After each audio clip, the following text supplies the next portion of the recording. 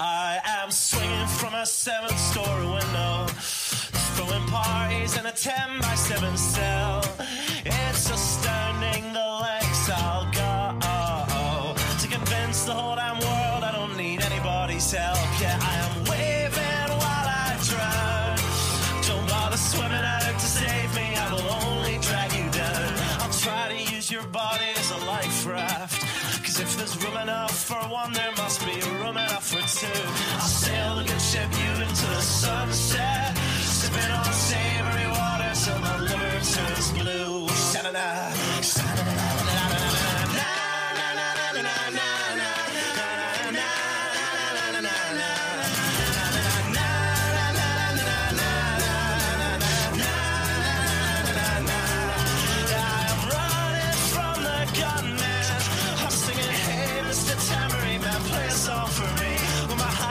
Is broadcast in the evening news. I will be relieved. La, la,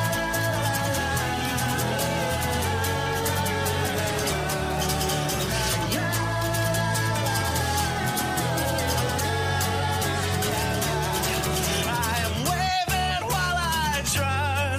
Don't bother swimming out to save me, I will only drag you down. I'm waving while I drown. Don't bother swimming out to save me, I will only drag you down. La, la, la, la, la, la, la, singing, hey, hey, alright, yeah, I wrote that one myself. It's astounding the lengths I'll go to convince the whole damn world I don't need anybody's help. Fuck. Yes, everybody, it is me, Matt Wright, here live with you on a Thursday evening, live from Muddied Water Studios in middle western Florida. Not really southwest, not northwest. We're just middle west. Yeah. Central? West Central. West Central Florida. West Central Florida, in beautiful, chilly, frigid, 55-degree temperatures, which is why my guest today is wearing his brand new beanie. Yes. Yes, it's a nice beanie, by the way. It is a nice beanie. I will say it's a little too big. Like, I did want one that was a little more slimmer, but I'll take what I can get. Very excited to have my guest on and in studio. Very good friend of mine, but I'm going to introduce him to you all in just 1 second. Before that, first and foremost, allow me to thank Justin for the kava I am drinking today. If you want kava, go to Justin. And if you don't know who Justin is, you need to come to West Central Florida to find out. But to Justin, to all of you, to Alex, to everybody, Bula Vinaka. Now, before we get into our show, wherever you are watching this, if you are watching this on Float, if you are watching this on Facebook, if you're watching this on YouTube, if you're watching this on Twitch, Twitter, wherever you happen to be watching it, hit the like button, hit the share button, share it as much as you can, and comment. Comment, like your comment, like other people's comments, have people like your comments. Just comment, because as anybody knows, we are shadow banned, and that is the only way people are ever going to see anything from us. Got to fix my shirt because there we go. That's better. So like, share, comment, and if you really like what we have here, make sure that you go to anchor.fm and subscribe. If you become one of the Muddied Militia Skateer people, you get a whole bevy of really great stuff, including discounts on the store, discounts at the store, discounts at Stitches and Glitches and Defy the Power. You get extra content that not everybody gets. You get access to a subscriber group, and once a month, which happens to be next Thursday, you get to have access to the Muddied Zoom, where you can sit here and talk with Spike, myself, Jason Lyon, and anybody else who decides to show up. So it's a great time, so make sure that you come in for that. So, to pay some bills, Joe Solosky, he's running for Pennsylvania governor. He is the key to Pennsylvania's success. He is the key to just success in general. He is also the voice of the Muddied Waters of Freedom. Really? He is. He is. He sounds. That's a hell of a nice looking picture, by the way. It is a hell of a nice looking picture, isn't it? I feel like it's not like it's brushed, like airbrushed almost. But it's not though. I don't think. I think great it's lighting. Great lighting. That's what it is. It's great lighting. Because you should always vote for somebody if they had that good lighting. Mm-hmm. Absolutely. The Libertarian Party Waffle House Caucus, the second largest and fastest growing caucus in the Libertarian Party, and quite possibly the world. I don't know. And one of the greatest groups on Facebook. Which is without a doubt one of the greatest group on Facebook. If you are interested in joining, all you have to do is go to the Facebook group and hit the join button. I don't think we have much of a requirement there. It's the Waffle House Caucus. Right, it's the Waffle House Caucus. You have to like Waffle House. That is one of the tenets. You cannot post IHOP. Yeah. Do not post IHOP. You don't have to be anti-IHOP. Right. I'm just saying. Yeah, it's not enough to be anti-IHOP. You have to be actively. If you want to become a voting member, go to muddiedwatersmedia.com and hit the store button and pick yourself up a Waffle House Caucus button or a Waffle House Caucus shirt. The Gravy King. Thomas Queter is no longer running for state senate, so we are going to get back to that later when we know what he wants to advertise with us. But that sucks. Yeah, he's running for something else. I just don't know what it is. I see him, I see the things pop up on Clubhouse a lot where he's there. Yeah, no, he spends a lot of time in there, but he still runs better than Albany, even if he's not still running for state senate. Mudwater, have you woken up today and said, I hate myself and coffee is not anything that I ever want to have ever again? Well, have I got good news for you. Mudwater tastes worse than coffee and is made with masala chai, cacao, mushrooms, turmeric, sea salt, cinnamon, and that is it, with the added benefit of having 1/7 of the caffeine. So, yep, that is what I want to switch to, but you should make that switch today. Go to muddiedwatersmedia.com/mud. Nope, don't do that. muddiedwatersoffreedom.com/mud until we get that fixed. Jack Casey. Jack Casey is a cult leader, a flat earther, and a sexual deviant. But he wrote these books and he pays us money to tell you to buy them. We will never read these books because we crap on them and Jack Casey so often that we would feel bad if they're good.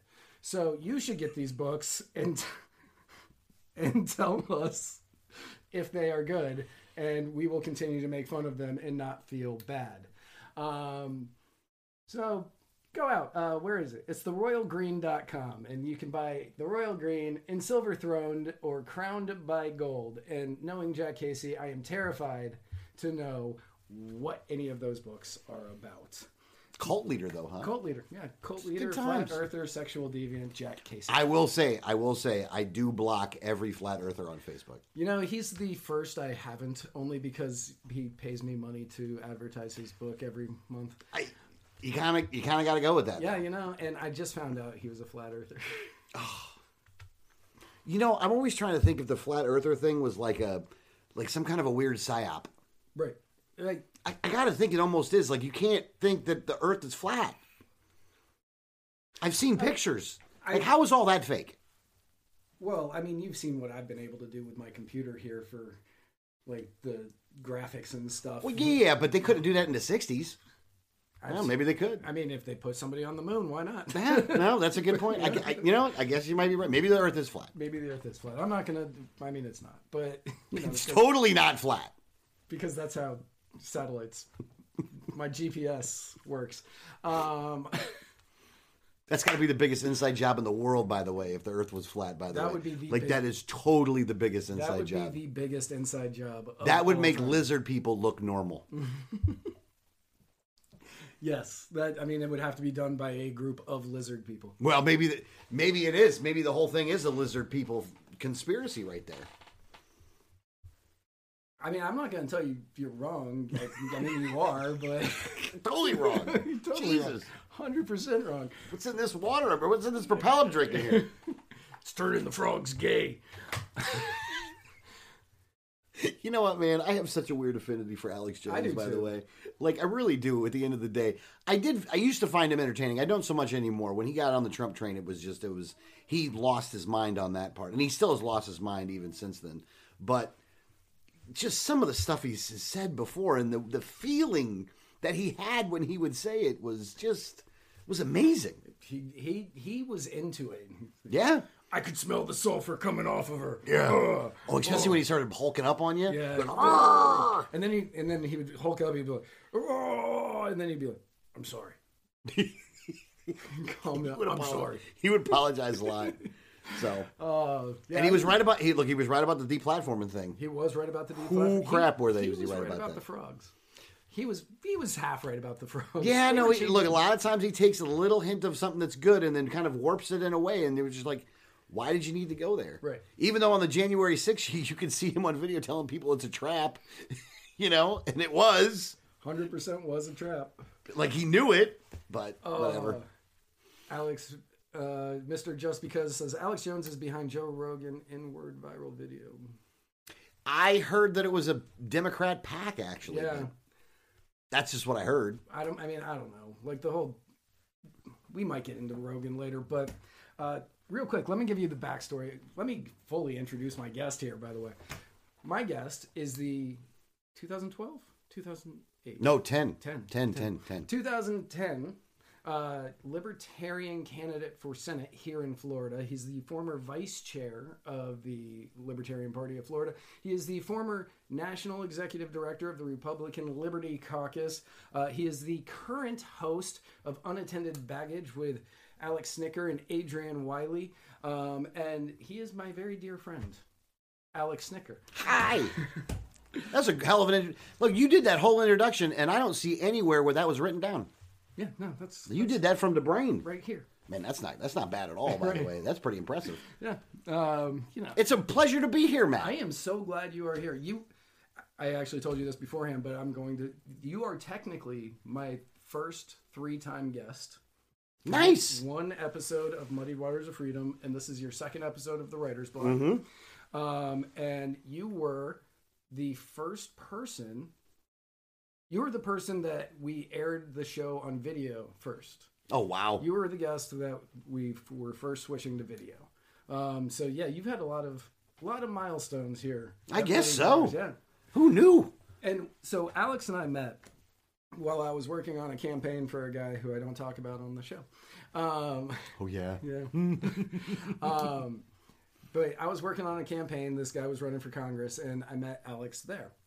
And I'm gonna tell some stories about you real quick. Okay. So we're out, knocking on doors, telling people you should vote for this guy you've never heard of, for this party you've never heard of, instead of these 2 people that you have heard of, because they're spending millions of dollars. That election, that special election, was like $120 million. Yeah. That was the most expensive special election in history. At the time, it was. Yeah. At the time, it was. Yeah. And so we were out doing that, and I met him. The guy that I had gone out walking with was Greg Bowen, who, if you watch our show on Tuesday, he is the person who plays the guitar at the beginning of every episode. Oh, you got a spot for Greg? Yeah. Nice. Yeah, Greg used to be the voice, but then the hosts changed, and so I couldn't use his voice anymore. So Greg and I had been out walking together, and so we met up with Alex afterwards, and Greg said, "Alex, this is Matt. Matt, this is Alex." He's like, "Hey, nice to meet you." And he goes, "I'm tired. I'm going to go home and get stoned." And I went, "Okay, well, have fun." That's a good thing. And he left. And then I saw him months later, well, probably about a month later, at the Florida convention. And it was the first convention I ever went to. And I knew Greg and you. And that was the only interaction I'd ever had with you. And somebody came up to you, and we were standing outside. And I was still drinking at the time, so like we're having beers or whatever. And somebody came up to you, and you were blitzed, like just out of your mind. You were so stoned. And somebody went, "Are you stoned right now, Alex?" And the only 2 times I had met you, you were stoned, and I was drunk. So I said, "Have you met Alex before?" Because 100% of the time you had been stoned, and you went, "You don't know who I am." And I was like, That's fair. I mean, I only do it on the days it ended in Y, so right. like, what can you do? So that was how Alex and I got to know each other. And then we worked on 2 separate campaigns, and they didn't get along at all. And then after those campaigns ended, we became very good friends. Yeah, absolutely. That's one of the advantages that you can find sometimes when you get involved in when you get involved in some of the other campaigns. It's some of the people that you talk to that you end up, developing rapport with or a friendship with, because it's especially if it's the people that are on the ground. Like, it's the people that are out there doing stuff. And typically, you know what? I got to tell you, like, the track record for candidates is a lot worse than it is for, like, other people that you deal with. You know what I mean? Right. A lot of times the candidates end up being, like, I don't know. Opportunist could be a word for it, but you have to be a certain amount of an opportunist just to be a candidate. Right. You have to have some level of... You have to be an opportunist, and I personally believe a certain level of narcissism to be a candidate. Oh, no. Absolutely, you got to have a certain level of narcissism to run for office. Yes. You need a certain level of narcissism to run for office. Absolutely. So, I had that, but I didn't have enough because I only had to run once before I got it out of my system. And then I would help people after that. But even when you're helping people, it is funner when you're helping people, but at the same time, there's too many of the wrong people that you end up helping out. I'm not saying it like in a derogatory way, but like you have to kind of put your own feelings on certain issues aside if you're going to help somebody out. But you got to know where you're at on those positions in order to know what your red line is for some of these people. Right. Because, a lot of them are doing it for good reasons too. So A lot of them are. There are many libertarian candidates out there that are doing it for the right reason. Yeah. And then there are others who aren't. I mean, there's others that are opportunists for whatever reason it is. And you can tell those people to be the big fish in the small pond a lot of times. Well, because they come in, and again, I did the same thing, so I can't. I'm speaking purely from experience on this one. Is that you can come in with a misconception as to what all these people were doing because you never heard of what they were doing before. So your assumption is that they weren't doing anything, when in all reality they were doing stuff. You just didn't. You weren't paying attention to the right things. But then if those people leave out right away after that, though, then you realize, like, the gig is up and you were just an opportunist. Right. So, or you could just do a Unite the Right rally and, get on the watch list for every terrorist organ, for every group you could possibly find because you really were a white supremacist. But, right. And then you end up in prison. Yeah. Somebody actually just asked if we were going to cover that.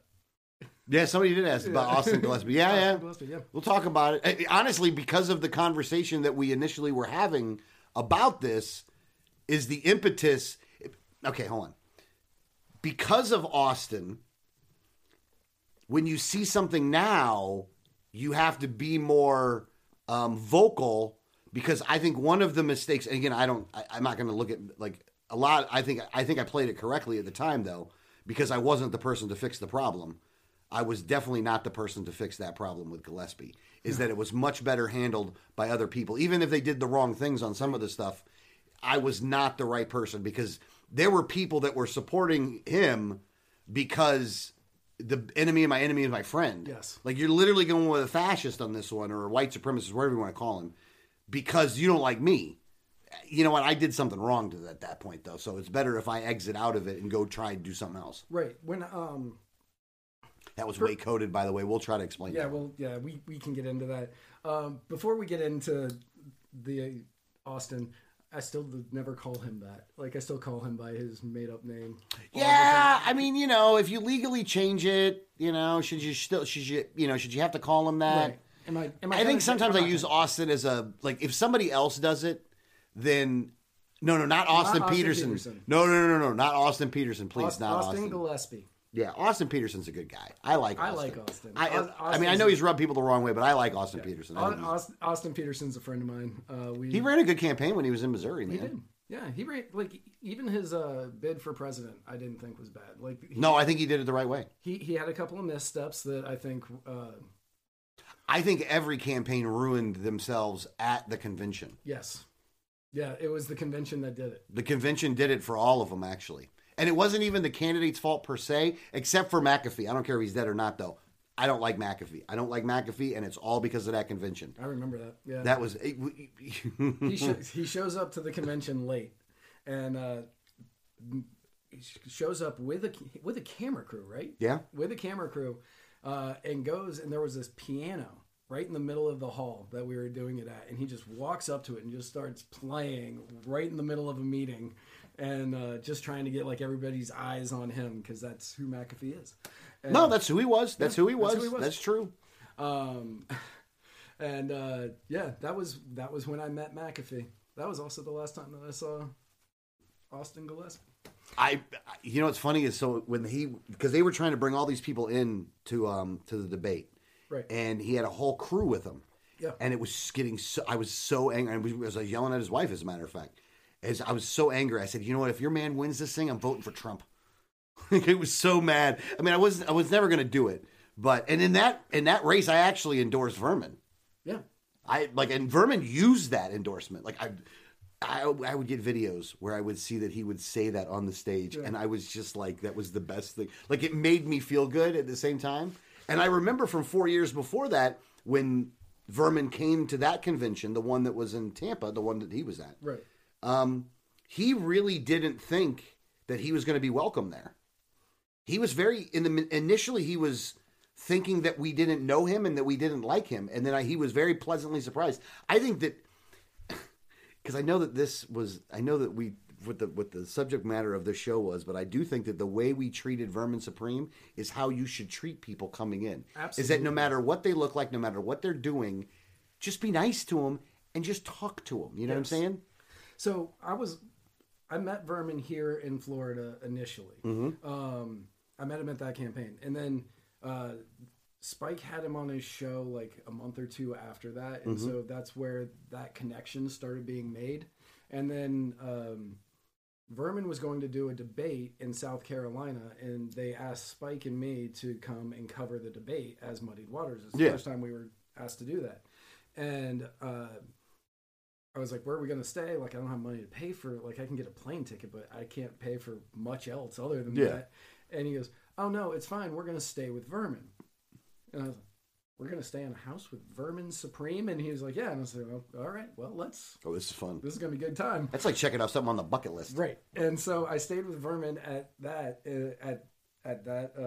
convention, and we had a blast. Like, we had so much fun. He was telling me all these stories about stuff he did in his earlier days. Oh, because he was doing it for a long time. Like, since, what, 88, I think? It was like the first campaign for president. He was telling me about certain things that he asked me not to talk about. So, I'm not going to say those things. There you go. But, like, we had a great time. But then it came time for the debate. And you had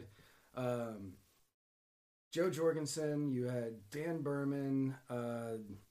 You had Kim Ruff. Vermin Supreme. McAfee wasn't there because I don't think he was allowed to be. Yeah, he wasn't in the States at the time. Yeah, he wasn't in the States at the time. Kokesh. God, there was so many people on that debate stage. But they told Vermin he could not wear his boot. Aww. They were like, you can't wear your boot. They made a no headgear rule. Because Berman at the time was wearing the big hat. Oh, yeah, because Berman had a big hat, too. I think I actually have a picture of it somewhere. Yeah. Yeah, that was the hat. Yeah, he would wear this hat, if you can see that there. This big, oversized yellow top hat that said taxation is theft. And they told him that they could not wear those on the stage because they wanted it to be a serious event. And in my head, I laughed and I said, we're a bunch of libertarians. This is not a serious event. Yeah. So they ended up saying, no, you can't do that. And I said, why? Just let him debate as he is. Like, why are you trying not to let him do this? And it does kind of fit into to what we're supposed to be talking about today on how you treat people when they come in, when they are trying to become active members of the party, to become active candidates of the party who are going to represent the party. Let them be them and don't try to break them of being them, because being them got them here. Yeah.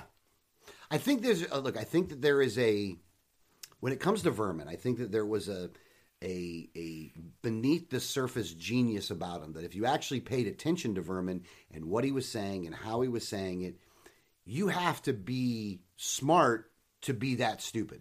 Mm-hmm. Do you know what I mean? I mean, or to be that ridiculous, I guess. Stupid's not the right word. Right. To be that ridiculous, you have to be smart. Yes. You know what I mean? The free pony thing was something. It meant, like, there was a hidden meaning behind all the stuff he was doing. Everything he did. And for the second time he ran, I got it. In the first one, I didn't get it. However, with that being said, in the first one, I still think that you welcome those people in and you make them feel at home.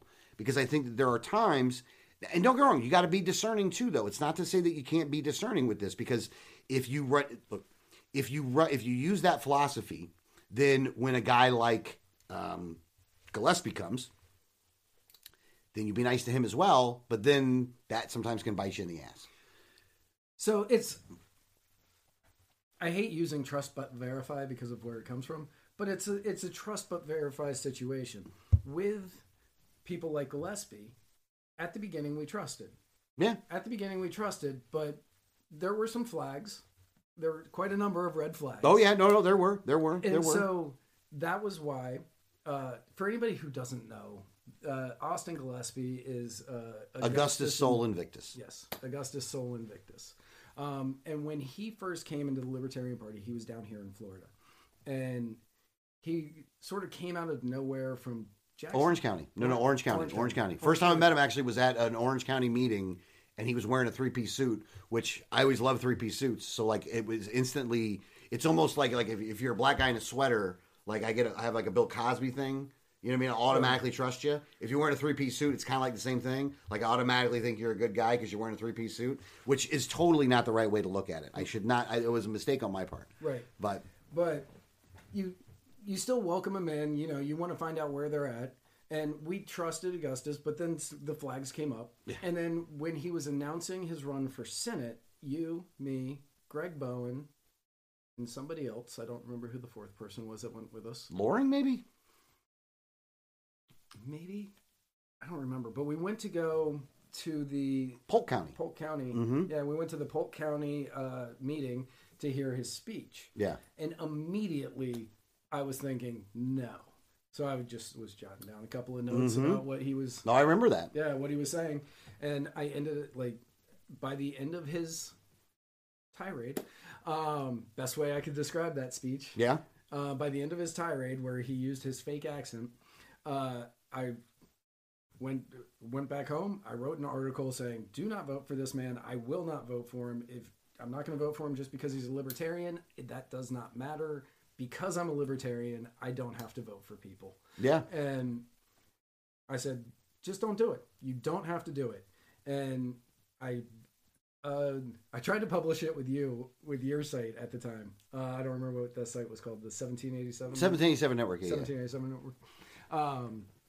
And you were like, this is a great article, and I'm glad we're friends. Because I would hate for you to write anything like this about me. It was a great article, though. It really was. And so, Florida Politics or Florida Independent Journal? Independent Journal of Florida? IJF? I think it was that. Yeah. Independent Journal of Florida ended up publishing it. And I just sent it to them, and they said, yeah, we'll put it up. And I was like, great. And I just went to sleep. And then I woke up the next day, and the entire Libertarian Party of Florida was fighting. Yeah. Oh no! It started a boom session at that point, though. It started a boom. And session. you know what, though? Look. After it's all said and done, it's not really discussed anymore. It's not. There's nothing going on with it. That whole thing has been purged out, which is nice. Because the last time or the next time I went to one of the conventions, I actually went like a year ago to the last one that was here. I saw you there. Yeah. So I just decided to go. Like I had no, I'm just going. And it was such a great time that I had there. Like it was really well done. Everybody was doing great. There was a whole lot of people there that you know what the thing is? What I thought was like the best thing was that I walked around and I didn't know anybody and most people didn't know me. And the fact that those two things were happening at the same time was just awesome. But then you would talk to them, and this is the part I found to be funny, is that you would talk to them, and I would ask them, like, how, people, how did you get involved? Oh, I got involved during Wiley's campaign, during Adrian's campaign, and just like, I guess you do know me, you don't know me, but you do know me, So like you've seen my work. Yeah. The Brew Tour. I was me. I was totally me. That was me. I was high at the time. Right. But when I walked back in there and I saw what was going on, it was like the first time that I've ever walked into a convention where I didn't look around thinking like, what do I need to fix? Yeah. And I was like, I don't need to fix anything here, man. This is perfect. Everything's cool. No problems at all. Not my circus. Yeah. So, and now going to this one, the next one that's coming up, I do speak on Friday. So I'm going to do but I'm a legislative class. Are you speaking before or after Spike? Because I know he's doing Friday. Oh, Spike's doing Friday too? Yeah. I don't know if I'm before or after Spike or not. Mine's more of a class setting. Yeah, Because I don't know what I'm he's vegetables, man. Like I'm vegetables. Like I'm Right. I'm giving a class on like how to deal with legislators and stuff. So. Right. Yeah. The stuff nobody wants to do, but it's the stuff you have to do if you want to get to the Yeah, dessert. I'm like the broccoli on the side of it. Like if politics is a plate, I'm literally stuck in the broccoli. Like I got no sugary sweet stuff. Like it all just is like the broccoli. Like Right. I'm so boring on that. No aspect. cheese on it either. It's like No. It was steamed well though. It was that's- steamed well. That's very important.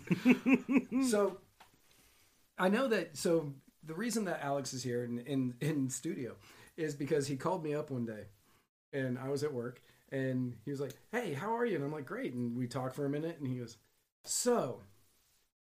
He asked me my opinion on something that was going on in the party at the time, and then he gave me his opinion on it, and then he said, "Can I come and talk about this on your show?" Yes. And I said, "Yes, absolutely." Well, and the reason why I do it on your show instead of doing it on Unattended Baggage, only for one reason is one, I will have somebody that will actually care enough to actually have a conversation about it, because Adrian would refuse to talk about any of it. He is a get off my lawn anarchist now and wants nothing to do with anything. If somebody tells him that you voted for him, he will apologize. Yes. I'm sorry that you had to do that. So I think that it's one of those things that I just, it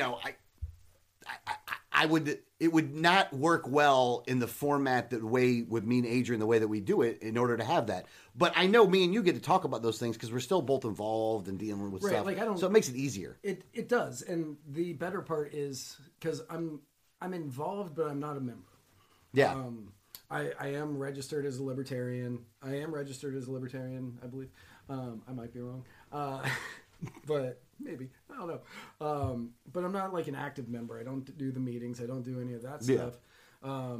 Because I found that where I do my best work is here behind this microphone, Yeah. on Tuesdays and Thursdays and occasional Sundays. And that me doing the other stuff made me want to bang my head into a wall, and that's not conducive for living. Yeah. And it's like dental work, man. It's like dental work. It is.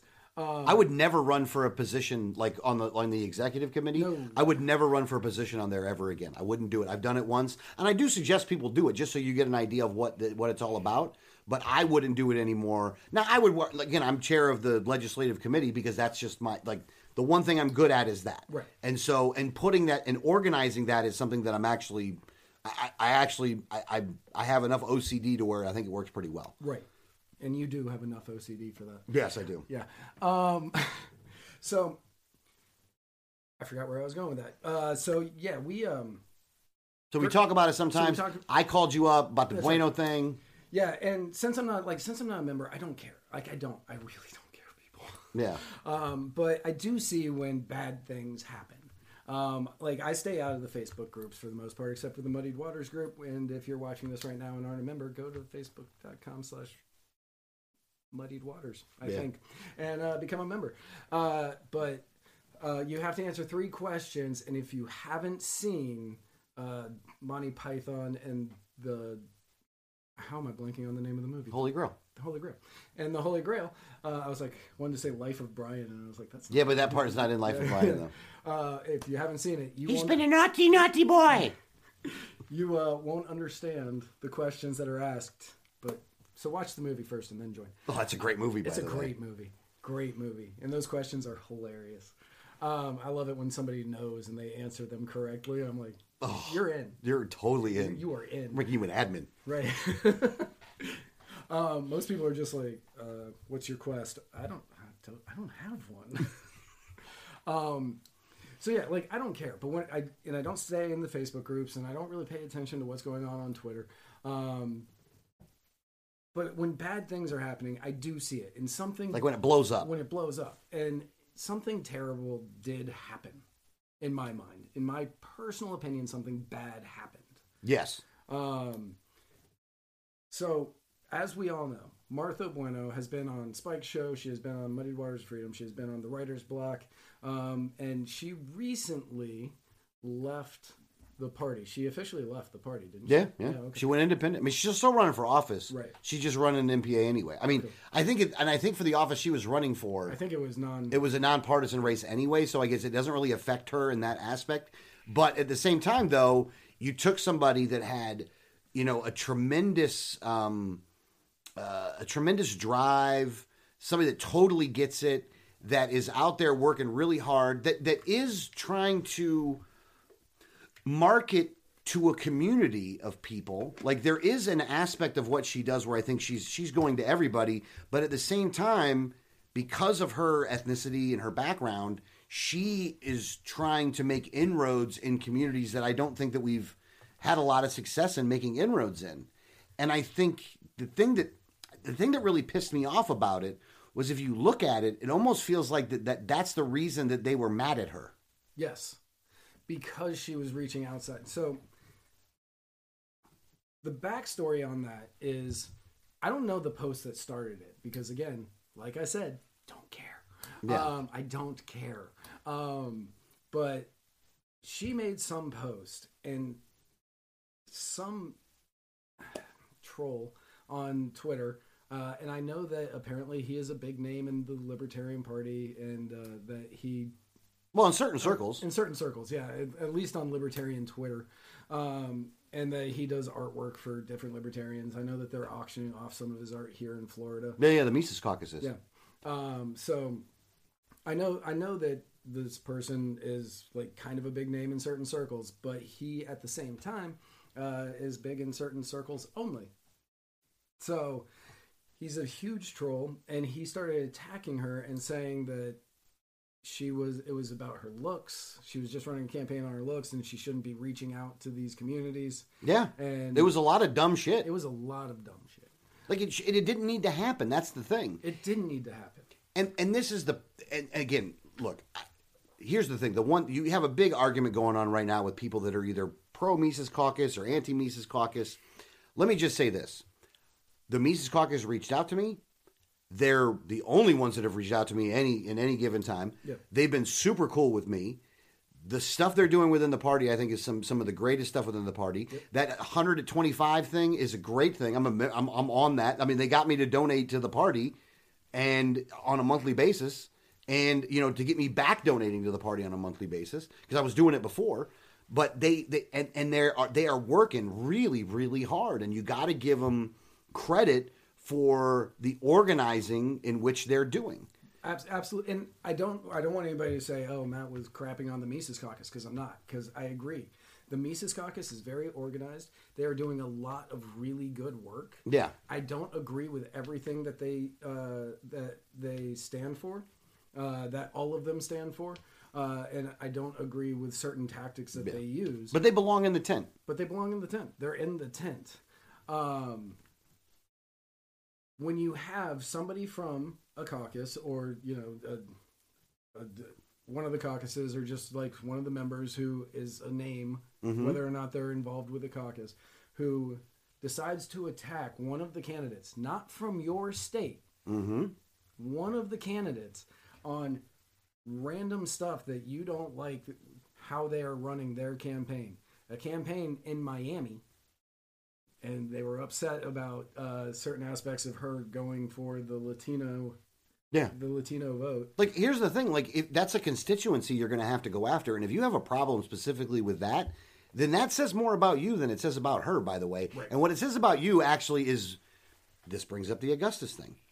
This is a red flag.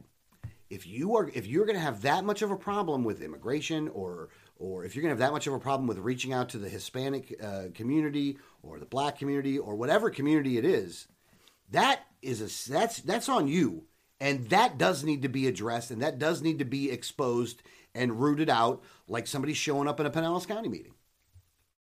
Were you there? You went there for that night, were you?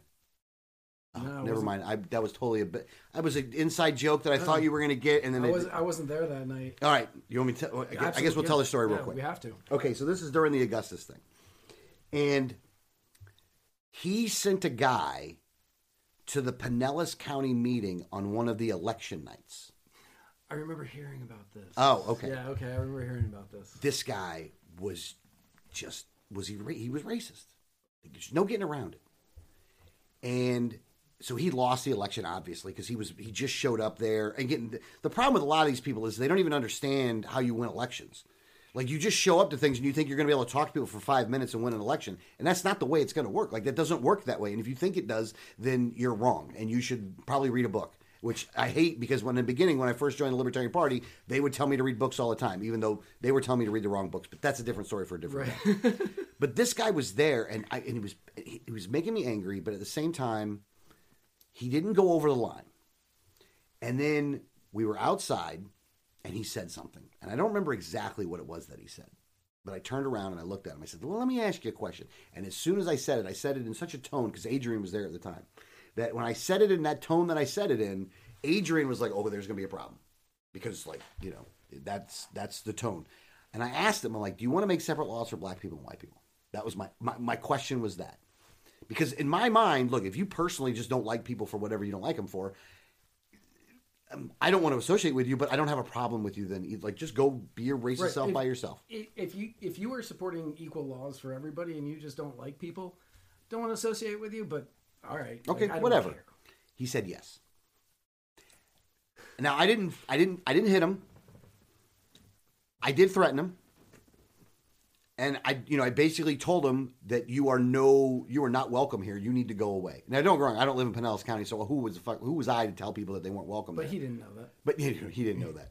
And I let him have it. And I was just so angry because I was just like, because I asked that question and I asked it very specifically. You know, and I asked it for a reason. Like, this is the question. And again, if you ever hear me ask this question to somebody, you probably realize it's probably something bad's going on. Because I was just like, you are not a libertarian. Like, and I'm a pragmatist, I think. Look, I'm an anarchist now because I just don't think there should be any government. But I'm also, when it comes to the party politics of things, I can't believe I got there first. Yeah, you did. But if you look in the course of party politics, is that you need to have a big tent while at the same time making sure to watch for red flags. But somebody reaching out to the Hispanic community is not a red flag. If you don't understand politics, or if you're racist, maybe that's a red flag for you. But again, that says more about you than it says about that person. Exactly. But you can't lose people like Martha Bueno and expect to win elections. Nope. Because Martha Bueno will win an election. Yes. She has the drive. She has the wantingness to do it. She's out there working hard to do it. She's doing the work you would need to do in order to reach out to the right people. And I mean, when the right people, I'm not talking about elite people or people with money. I'm talking about to go out there and actually reach out to constituencies and to people and talk to them, because there are, we do live in a world in which there are people that are segmented out right now. We may believe in the individual, but at the same time, you gotta realize that people are still together a little bit, and we gotta bring all those people to the fold. Absolutely. To let them know why. It can't be like just a bunch of white dudes. And just so everybody, like, Jacob Hornberger was somebody that I looked at during the campaign. Mm-hmm. He was also at the South Carolina convention. He wasn't at the debate, though, because he hadn't announced, so they didn't let him debate. Neither did Joe Jorgensen, but they let her debate, and I think that was just because she lived there.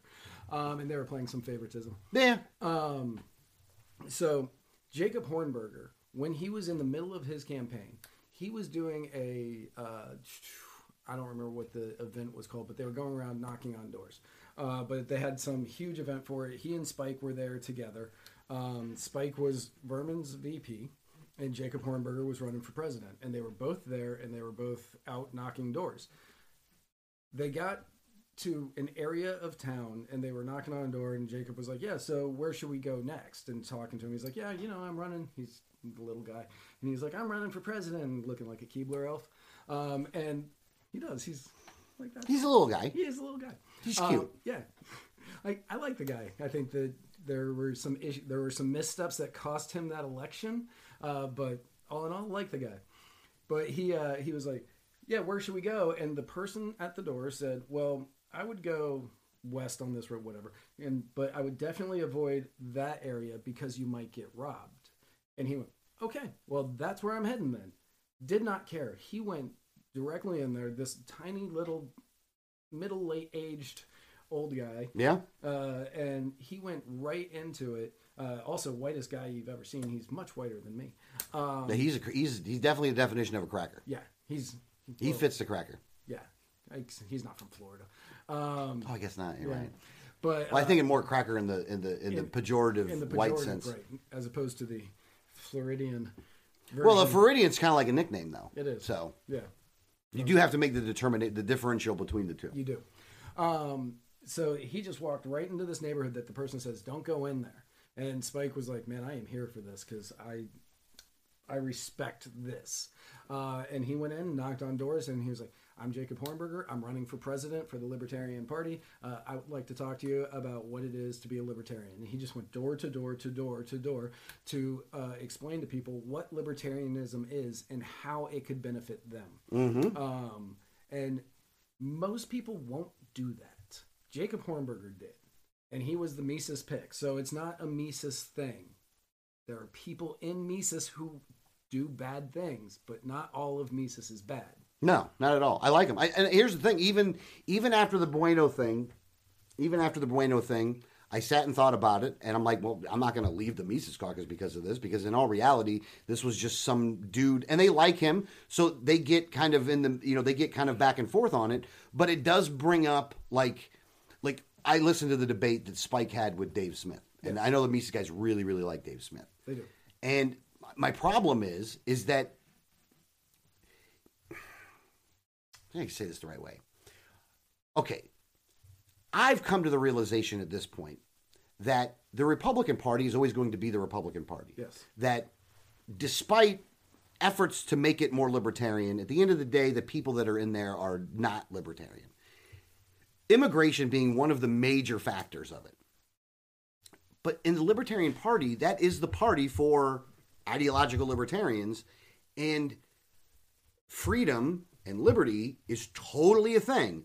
And if you don't understand that there are not only moral issues when it comes to immigration, but also just practical issues when it comes to immigration, that like you can't stop people from crossing borders. Look, I would disagree with the welfare state just as much as anybody does. But what I also will tell you is a lot of the people that are coming into this country are probably the hardest working people, at least that I have met. Yeah. Have been some of the hardest working people that have been out there. Don't get me wrong. Can they get corrupted by Democrats that are offering free stuff? Yeah, of course. But anybody can do that. Everybody can. And, there's a whole bunch of people domestically that are on that stuff. I don't like those welfare programs, whether it's, whether we're importing them or not. I don't really care. Like, it's just, we got to get rid of those programs.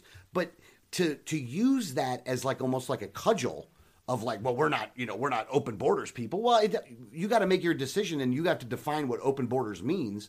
But I got to tell you, you can make a very, very strong case for just allowing people to come into the country. I think that's the libertarian case to be made, especially right now. And don't get me wrong, I use this one a lot when I'm talking to people, but when I'm talking like the conservatives, and I say to them, look, if you want to be the generation that ends the Ponzi scheme that's known as welfare or the Social Security.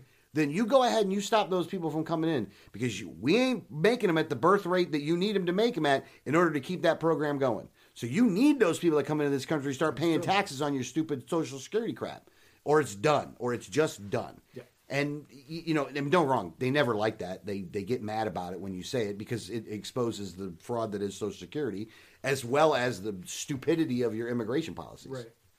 Joe Hanush said Ellis Island approach, and I'm okay with the Ellis Island approach. Totally. I would say, and some people will disagree with me on this, but you can come in, sign your name, background check to make sure that you're who you say you are, and just a basic medical examination to make sure you're not bringing any diseases in. Yeah. And you're good. Yeah. Welcome. Oh yeah. I hope that you know what you're doing once you get out of these doors. Actually, here's the thing. The Jimmy Lee put up the Libertarian Viewpoint on Immigration as Reagan's last speech. I would suggest if you ever have a chance, you go on YouTube and you look up the 1980 debate between Bush and Reagan.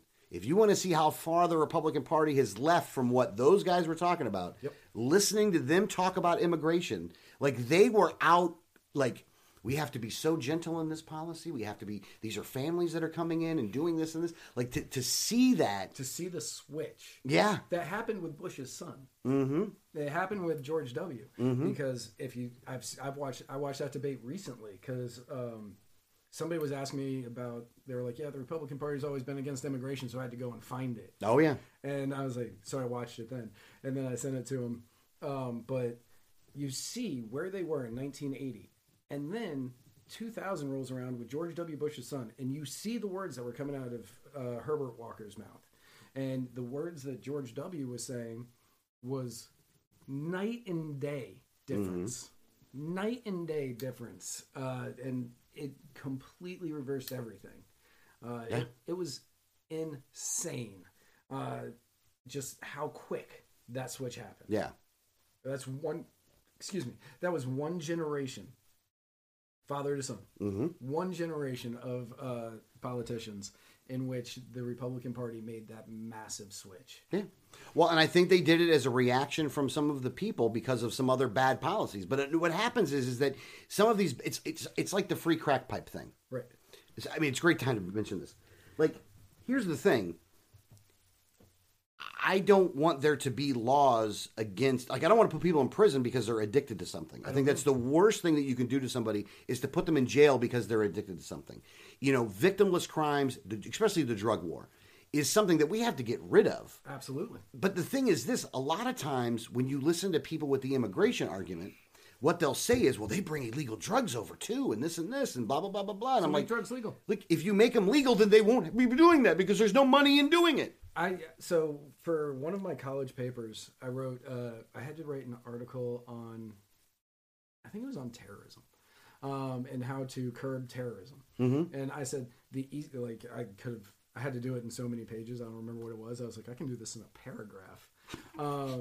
I can solve this in 5 minutes. I can. Simple. If you legal right now, one of the, at least back when I wrote this paper, I'm certain it hasn't changed. One of the largest funders to terrorist organizations are drug cartels. Makes sense. That's where they're getting poppy.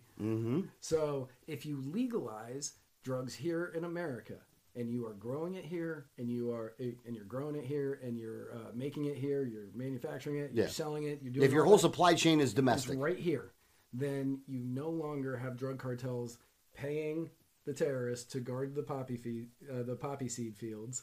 They aren't funding the terrorists. The terrorists lose out on like 85% of their income, and they can no longer do it. Yeah, you'll suffocate them. You'll suffocate them, and then you're also going to have people are going to be getting cleaner drugs. They're going to know where it comes from.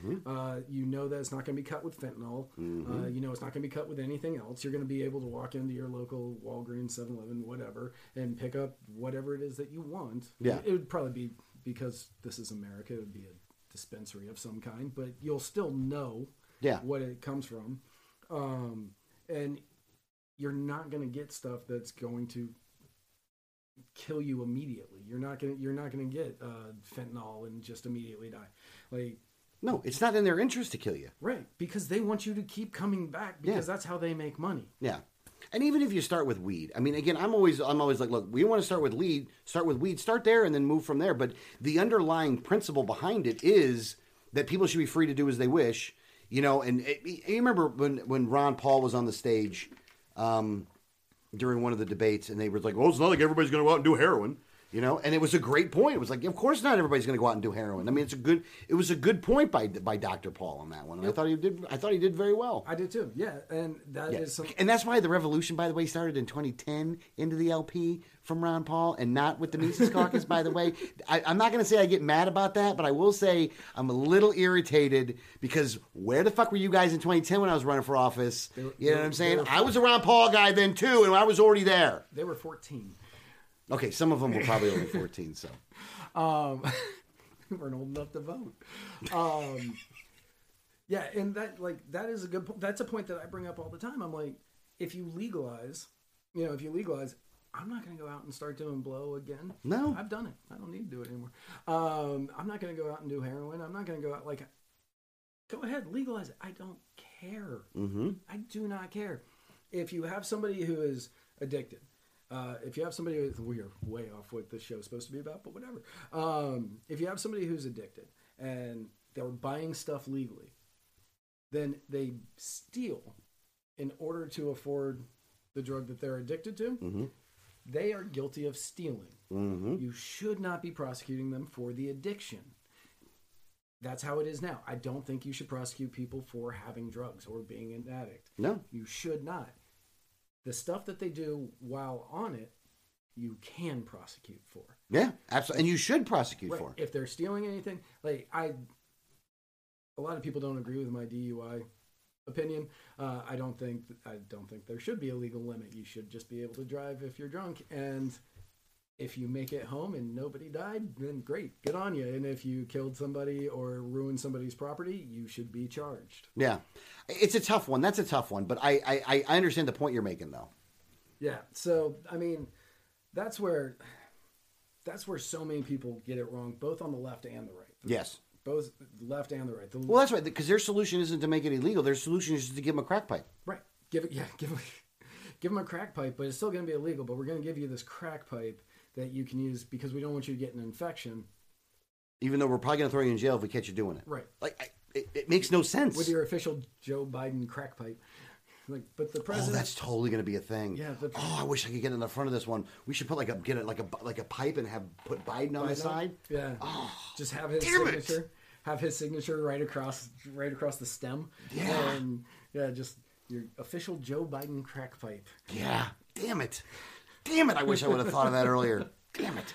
That would have been nice though. I might have to do this. I still want to save up to buy the Vermin Supreme one. Oh yeah. He just sells them for so much money though, but I'm totally going to get it eventually. How much are they? They're like $70. Oh yeah. Like he's selling them for a lot of jack. It ain't that nice of. I mean, no, it is. Hold on, it is actually a really nice pipe. It looks nice. It looks really good. Like I really, that's on the bucket list, man. Like right. I want to.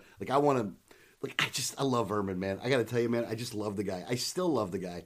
You know what I mean? Like I don't agree with him on everything either, but like I watch his. Like I'll watch some of his stuff sometimes when he's out in the woods in New Hampshire, just shirtless, walking around, like in 30-degree weather, chopping wood. Yeah, love him to death for it, man. He's also the most jacked 70-year-old or however old he is. I have no clue. He's always in good shape, man. He's always in great running. shape. He's always running. He's always running, and he chops his own wood still. Yeah. So he is jacked. So what is it that, to go back to where... Yeah, let's get back to where we were supposed to be at. And then we'll tell a little bit more of the Augustus stuff. He just really wants to be in here. Aw. He's a beautiful dog. He is a beautiful dog. Oh, he gets on the screen, too. He does. Oh, look at you. So what is it that libertarians need... It's so hard to do this without bringing up Augustus every time. No, what do they need to understand, I think, is what you're saying. Yeah. Like, here's the thing, is that the purpose of a political party is very simple. Increase the number of people that are part of the party and win elections. Look, ideology is one thing, but if you don't have anybody that gets elected, then none of that matters. Then none of that matters at all. And you also have to remember that everybody's on the journey. Like everybody is, look, eventually everybody gets to anarchy, just the way it is. We're all going to get there eventually. But you got to allow people to get there on a step-by-step basis. And you also have to get, and this is something, because I wrote something before and I had a person respond back that, if you're not going to be active within the party, then you're doing it wrong or something like that. 90% of the people will not be active at all. And you should be okay with it, for one. If you've ever been to a libertarian convention, meeting, whatever, you're probably already okay with it. Yeah.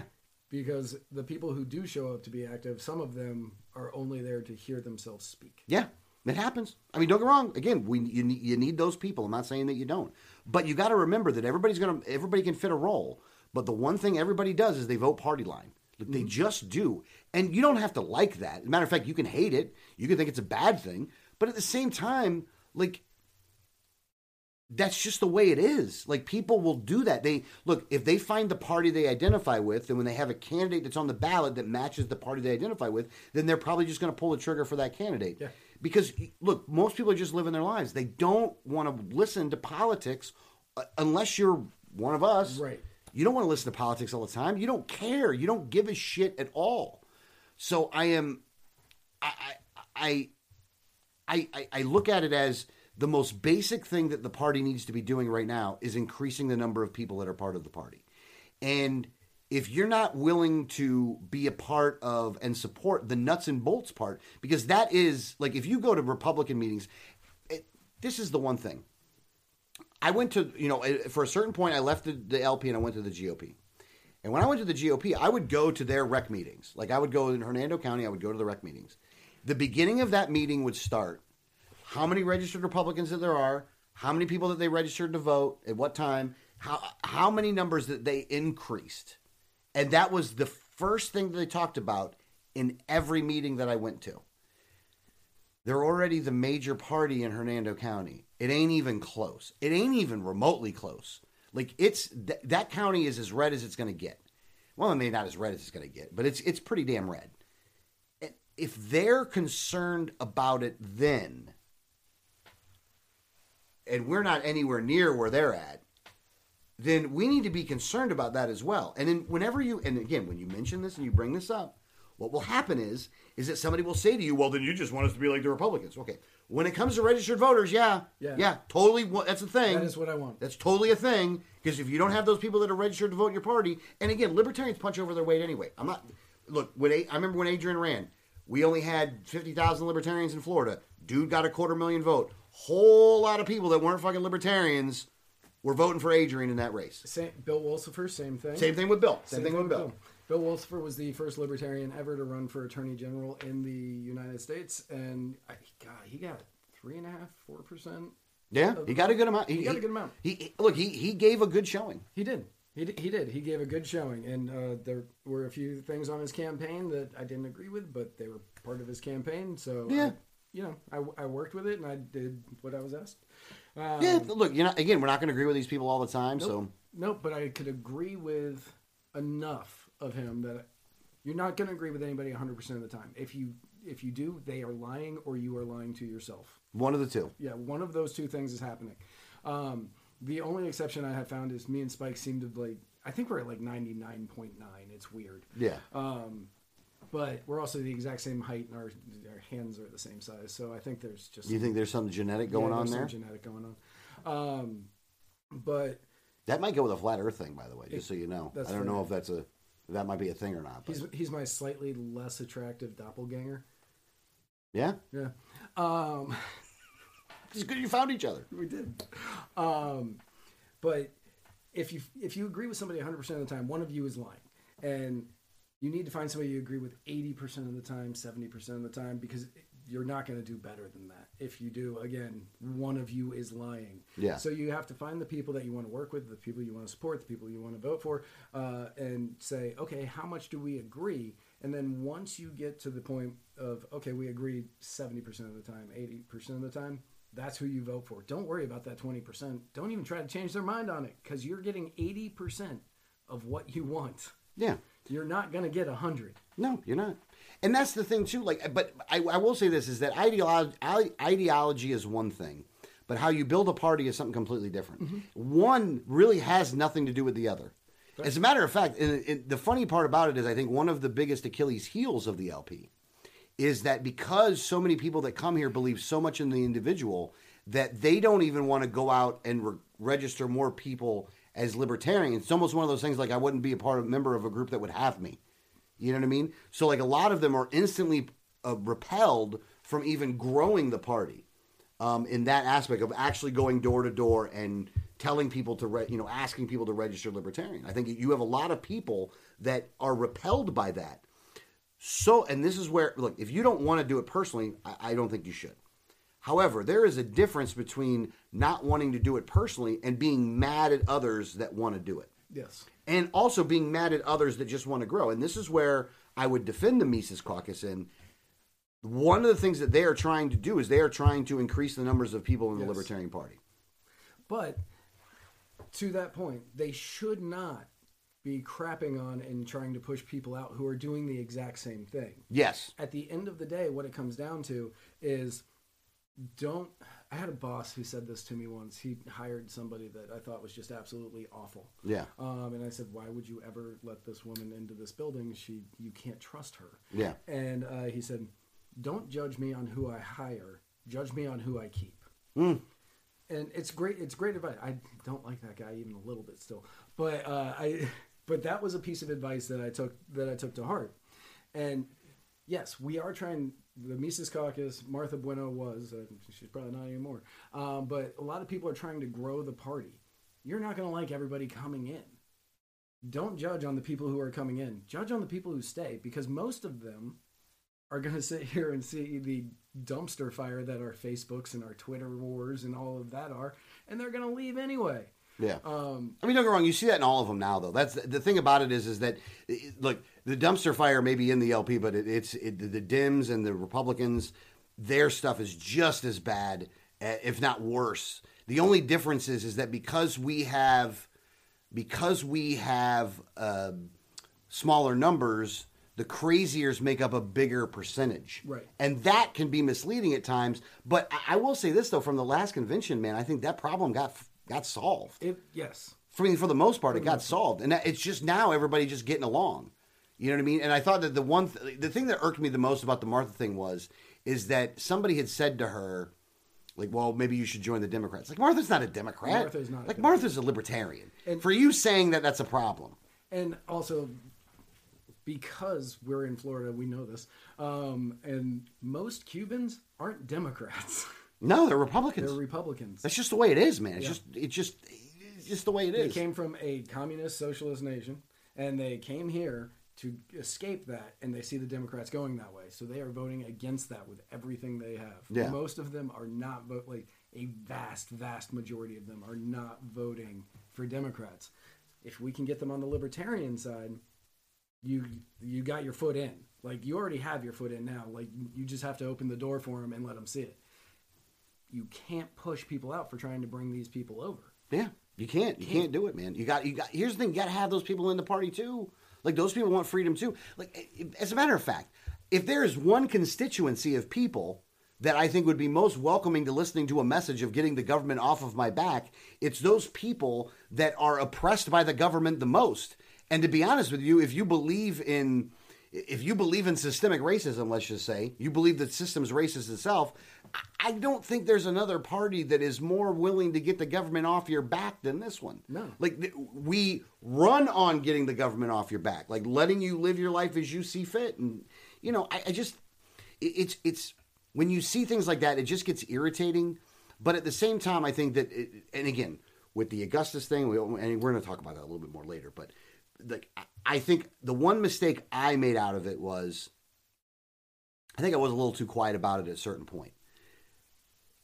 But at the same time, I think I made the right move in the fact that I wasn't the person to do that with. Adrian was the person to do that. Adrian was the person to do and that dude blew everything up in order to get it done. And looking back, that dude made the right call. Like, he didn't make a bad call. And be honest with you, he asked so many other people to be chair that they made him be chair, and he warned them exactly what he was going to do. I remember. And he did it. Yeah, so, I remember that convention.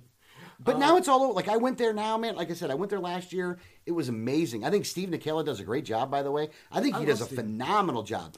I think Cecilia, who I talk to a lot, who does like the marketing and stuff like that for the LP and the fundraising and stuff, she does a phenomenal job. Like, those emails where they do an email on every person that's donating $25 a month, right? That's on the 100 to 25 list. That is probably one of the best things I've seen for raising consistent small dollar donations. Yes. Because it's only $25. But that is probably the best thing I've ever seen for increasing those small number donations, and it gets people buy-in because then they read their stuff, because you have to talk to that person to find out where they're all at, so you get all this information that they want to share. Like, I had to, I talked to Celia for a little while when she wrote that thing up, about a whole bunch of different stuff, and I was like, because I was past organizations, past things that you were doing. So, yeah, we so the main thing that we need to remember as libertarians, all of us, is we need to grow the party. Otherwise, nothing is going to happen. Well, it's just a circle jerk. Yeah, it's just a circle jerk. People got to get elected. But the thing is, and somebody wrote something on there before. I know we're not looking at all the questions and stuff, but the one thing is like candidates build parties. There's a lot of truth to that. There is. There's a lot of truth to that. However, that's not telling the entire story. Candidates can build it. They chum the waters to get people in. But those people that are in, once that candidate is done, they have to go out and get more people to be registered in the party. I'm not saying be active. But the numbers at the division of elections make a difference. Yes. And candidates, well, it's almost like a Field of Dreams kind of thing too. Like if you build it, they will come. If you have enough people that are registered libertarians where they know that there's a block of people that will vote for that candidate, then you will see that there will be more people that are trying to get elected in that party. Also, and that the other part of it is this: if you represent a bigger block, and this is what happened after Wiley's election. After Wiley got 250,000 votes, at that point, the Republicans were reaching out to us. Yes. Because at the same time we were doing this, we were going up to Tallahassee and we were going, like we were with Liberty First Network, with the lobbying organization that we had at the time. We were going up to Tallahassee. There was a marketable, amazing difference between what was happening before that election and after that election. And then after that election, we were meeting with speakers of the House. We were meeting with all these people. And they, at least for a good amount of time, were moving in the right direction. And I will say that I think that some of our actions that were up there have led the Republicans in Florida at least a little bit closer to where we would want them to be. I can see that. Not all the way, though, and they still make all kinds of mistakes. They do. But I will say this, though. They if you look at like the freedom index that they had for each state, when we started Liberty First, it was pretty bad. When we ended Liberty First, it was actually pretty good. Like it got a lot better. I think it was number 2. Yeah, it got up, man. We were kind of proud of that, to be honest with you. Even though, look, I will say that our contribution to that was not nearly as large as I'm probably making it out to sound right now, but it wasn't insignificant either, because we were the only. And when we met with them, they would tell us a lot of times, "You guys are the only ones that come up and tell us not to do stuff. Everybody else come up here telling you to do stuff. We're the only ones that come up there not to tell you to do stuff." And you learn so much. Like for candidates, if you are a candidate, the one thing you need to know is what is currently going on in whatever office you're running for. Like if you're running for county commissioner, well, then that's easy. That's local. Right. But if you're running for state house, which is probably the one area in which we should be going in the most, because that's where you're going to have the most impact, is that you need to know what's going on up there. You need to know what they're doing, what the issues are that they're doing, and how you can steer them in a direction that would be better. But even if they don't do it, to be able to use that information when you have to go out and debate those people on what they're really doing wrong. Because, look, just telling everybody that you want to be free is not going to work. Like, I'm sorry, it's just not going to work. You have to know what's going on with the issues up there in order to be looked at as with someone someone that you could trust with holding that power. Right, as a serious candidate. Yeah. Yeah, and that's one of the issues that so many people, like you said earlier, they do it for notoriety. They want to say that I'm running, I ran for this office. Mm-hmm. And they don't really know the issues at hand. It's part of the reason that which is weird and nobody's going to believe this, but it's one of the reasons that I've never run for office is because I know what's going on nationally, but I wouldn't run for a national office. Yeah, I wouldn't now. No. And I wouldn't run for a national office. If I was going to run, I'd run for something local or something statewide. But at the same time, I pay so much attention to national stuff, I don't really know what's happening locally or in Florida. Oh, I have a weird, again, because I pay attention to it so much, especially the Florida stuff, is that I do know a lot of the Florida stuff that's going on as well as the national stuff that's going on. Local county commission, I don't get involved in that stuff. I just don't have enough time to do that stuff, along with owning a business and having to do, I'm following in Went's footsteps when it comes to cleaning. So, right. You know what? If you're listening to this show and you got that joke, thank you. Yeah. Thank you. If you get that joke. Do you know that they held their convention like 2 miles from my house, by the way, when I was living in Spring Hill? Did they really? Yeah. So the Reform Party was holding their convention in Spring Hill, Florida at the time. And it was literally 2 miles from my house. You should have swung by. Yeah, I wasn't going to do that. Yeah, I was not going to do that one. No. Yeah. No. I got death threats from somebody that went to the Reform Party. Oh, did you really? When? Oh, you got it from him too? Yeah. Oh. I remember that one day I punked him out. That was the funniest day. What's funny is who was it that ran for governor after Wiley? But he like never made it. Like he didn't even. Oh, I know who. What was that guy's name? Oh, I forget his name. Wiseman. Randy Wiseman. Yeah. And Bill Wolsifer recommended me to be the.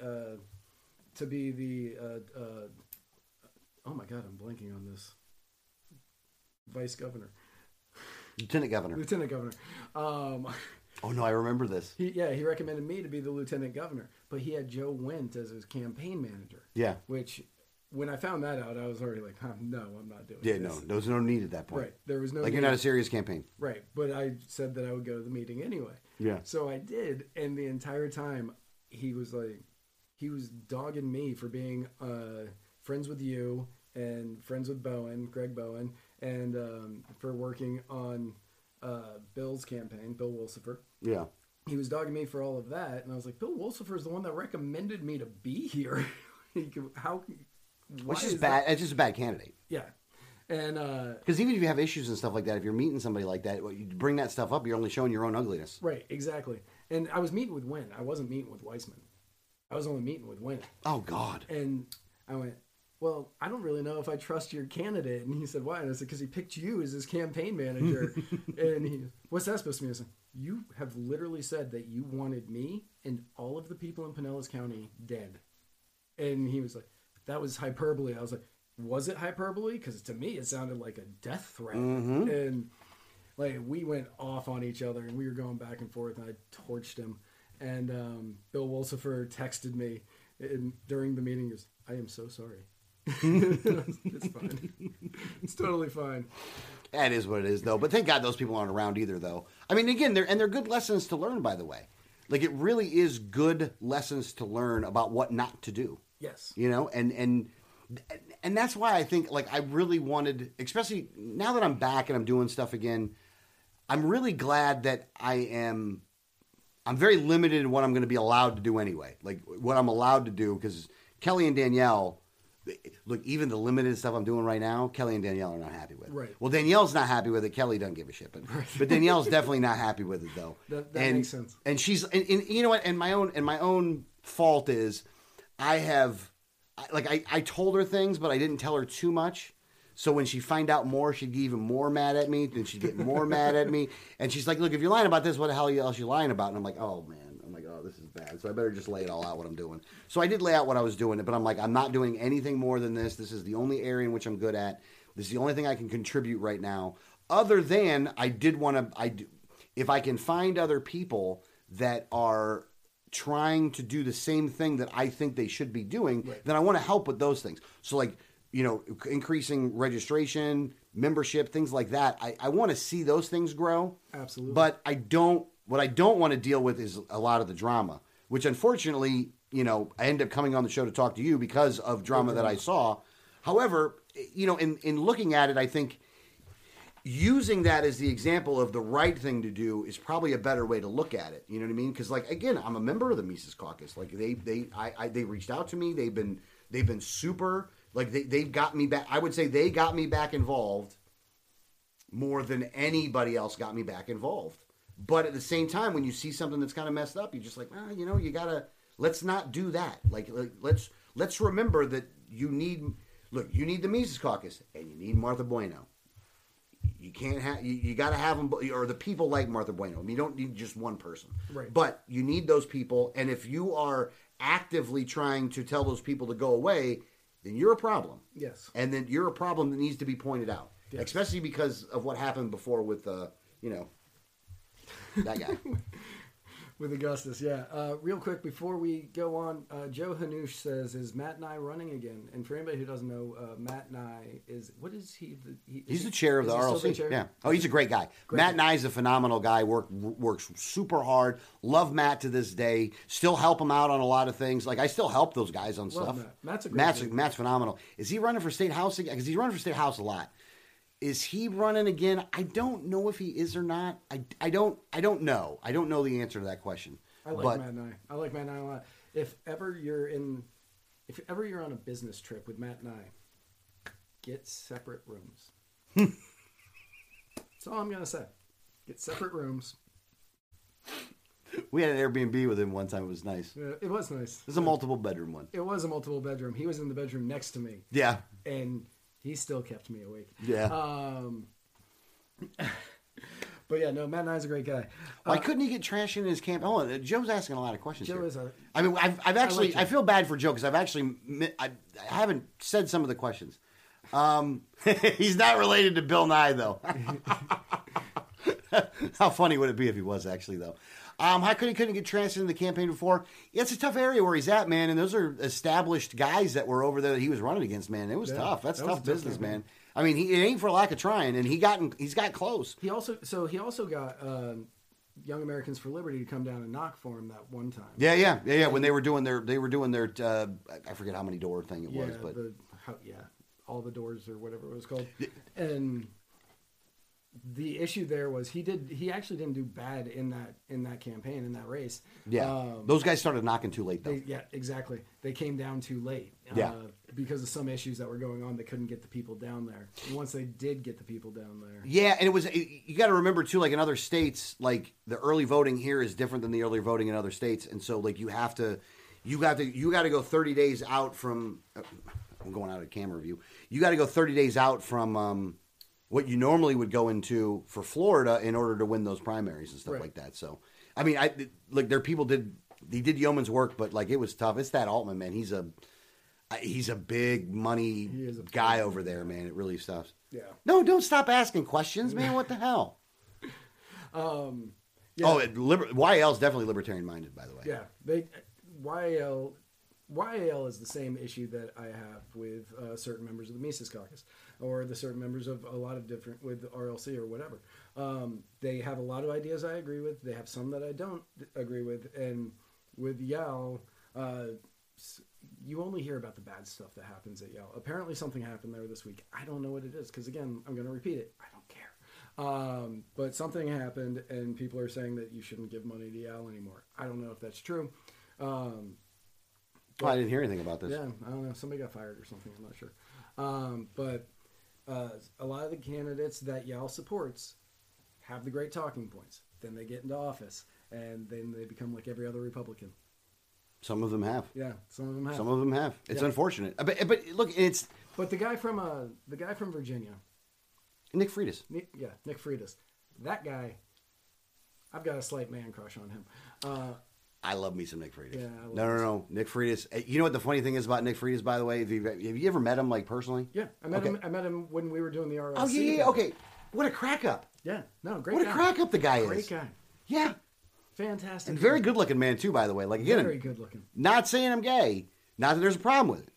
But, Not that there is anything wrong with it. but I will say I got a little bit of crush on Yeah, him. little man crush on Nick Freitas. Yeah, Nick's good. And you ever listen to his speeches in the Virginia legislature? Like, he actually does give some good speeches. He in gives the- great speeches.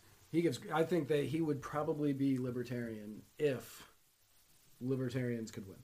Yeah, if the numbers were enough, he would be one of those people that would come over. Like him, Jeff Brandis, Massey, even probably Rand or something like that. If you built the numbers up, then those people would be the first defectors. Yes.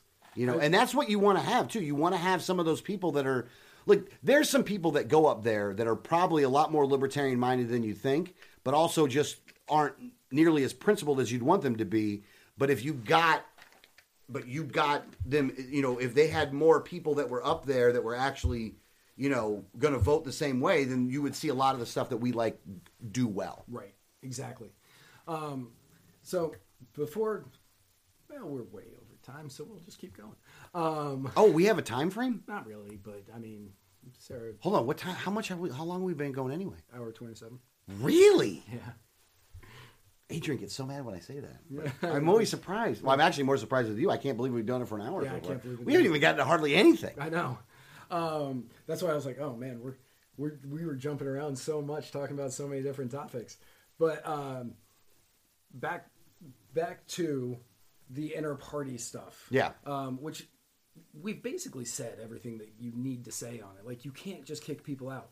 You don't want to kick people out, especially people who are bringing people in. Yeah, let's take a welcoming message. Yes. You need a welcoming message. And again, you don't have to agree with everybody on everything. And again, I don't agree with everybody on everything. Don't get me wrong, and I have some red lines too. So and somebody said something earlier up here. We don't have to go back to it, but it was almost like, you're being a hypocrite because you're actually, you're wanting people to be individuals, and then when they act like individuals, you get mad because they're being individuals. I understand the confusion there, but there are some red line things. Yes. Like let's look at COVID. Sure. If you were pro lockdown, if you were pro vaccine mandate, then if you were pro mask mandate, then you've identified yourself as you're a statist. You're not that. Now, if you're pro vaccine but want people to do it if they want to do it or don't want to do it if they don't want to do it, I have zero problem with you.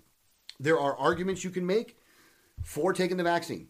Yeah. There are arguments you can make against taking the vaccine. I'm choosing to not do it because I don't want to do it because fuck you, don't tell me what to do. Yeah, that's basically where I'm at. And I think that the risk that I take is about the same. Now, don't get me wrong, I have done things to mitigate that. I've been increased my vitamin D intake, I've increased my vitamin C intake, zinc, all that kind of stuff. Bet you've increased your vitamin D. I don't know where you're going with that, but I kind of like it actually.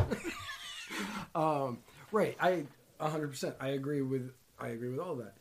If ever you, if you're saying we need to build walls, I understand where you're coming from because you want to get if your reasoning is we need to get rid of the welfare state before we can start letting people in. Yeah. Okay, I get where you're coming from. That the other side of it is just go until the welfare state breaks. There's two options here. So I won't call somebody a statist if they want to get a wall because they don't want the welfare state. Won't do it because they're trying to break down one part. Yeah. They're trying to break down a part. Because I saw somebody saying it earlier, yeah, now people in the Libertarian Party want to build walls. Most of them are doing it because they don't want the welfare state to grow. And I get the thinking there. I don't agree with it, but I understand it. Yeah, I think they're wrong. I think they're wrong, but I'm not going to try to kick them out of a party for it. Yeah. That's just something we're going to have to come together on later. But right now, we can agree, we don't want the welfare state. One of the biggest issues that we have as a party, individuals and as a party, is we sit there and we find the 10% that we disagree on. And we fight over that 10%. Yeah, we go to war over that 10%. We go to war over that 10%. Which you don't need to do. You do not need to do it. If somebody is a legit statist, if they were for the COVID vaccine mandates, if they were for the mask mandates, if they were for, what was that called? Man, my brain is just not working. It's not firing on all cylinders today. The internet thing where they... Net neutrality? Net neutrality. If they were for net neutrality... These are people that you're not going to be able to get along with because they say government is the solution. Yeah. Those people, you can say, okay, you think the government's the solution, we can get rid of it. Yeah. We can show them that it's not. I mean, that's really what it comes down to. You got to show them that it's not. There's a, you know what the other thing is this though, and this is where I think sometimes, look, a lot of times I think libertarians get accused of not having a heart or not being. What's the word for it?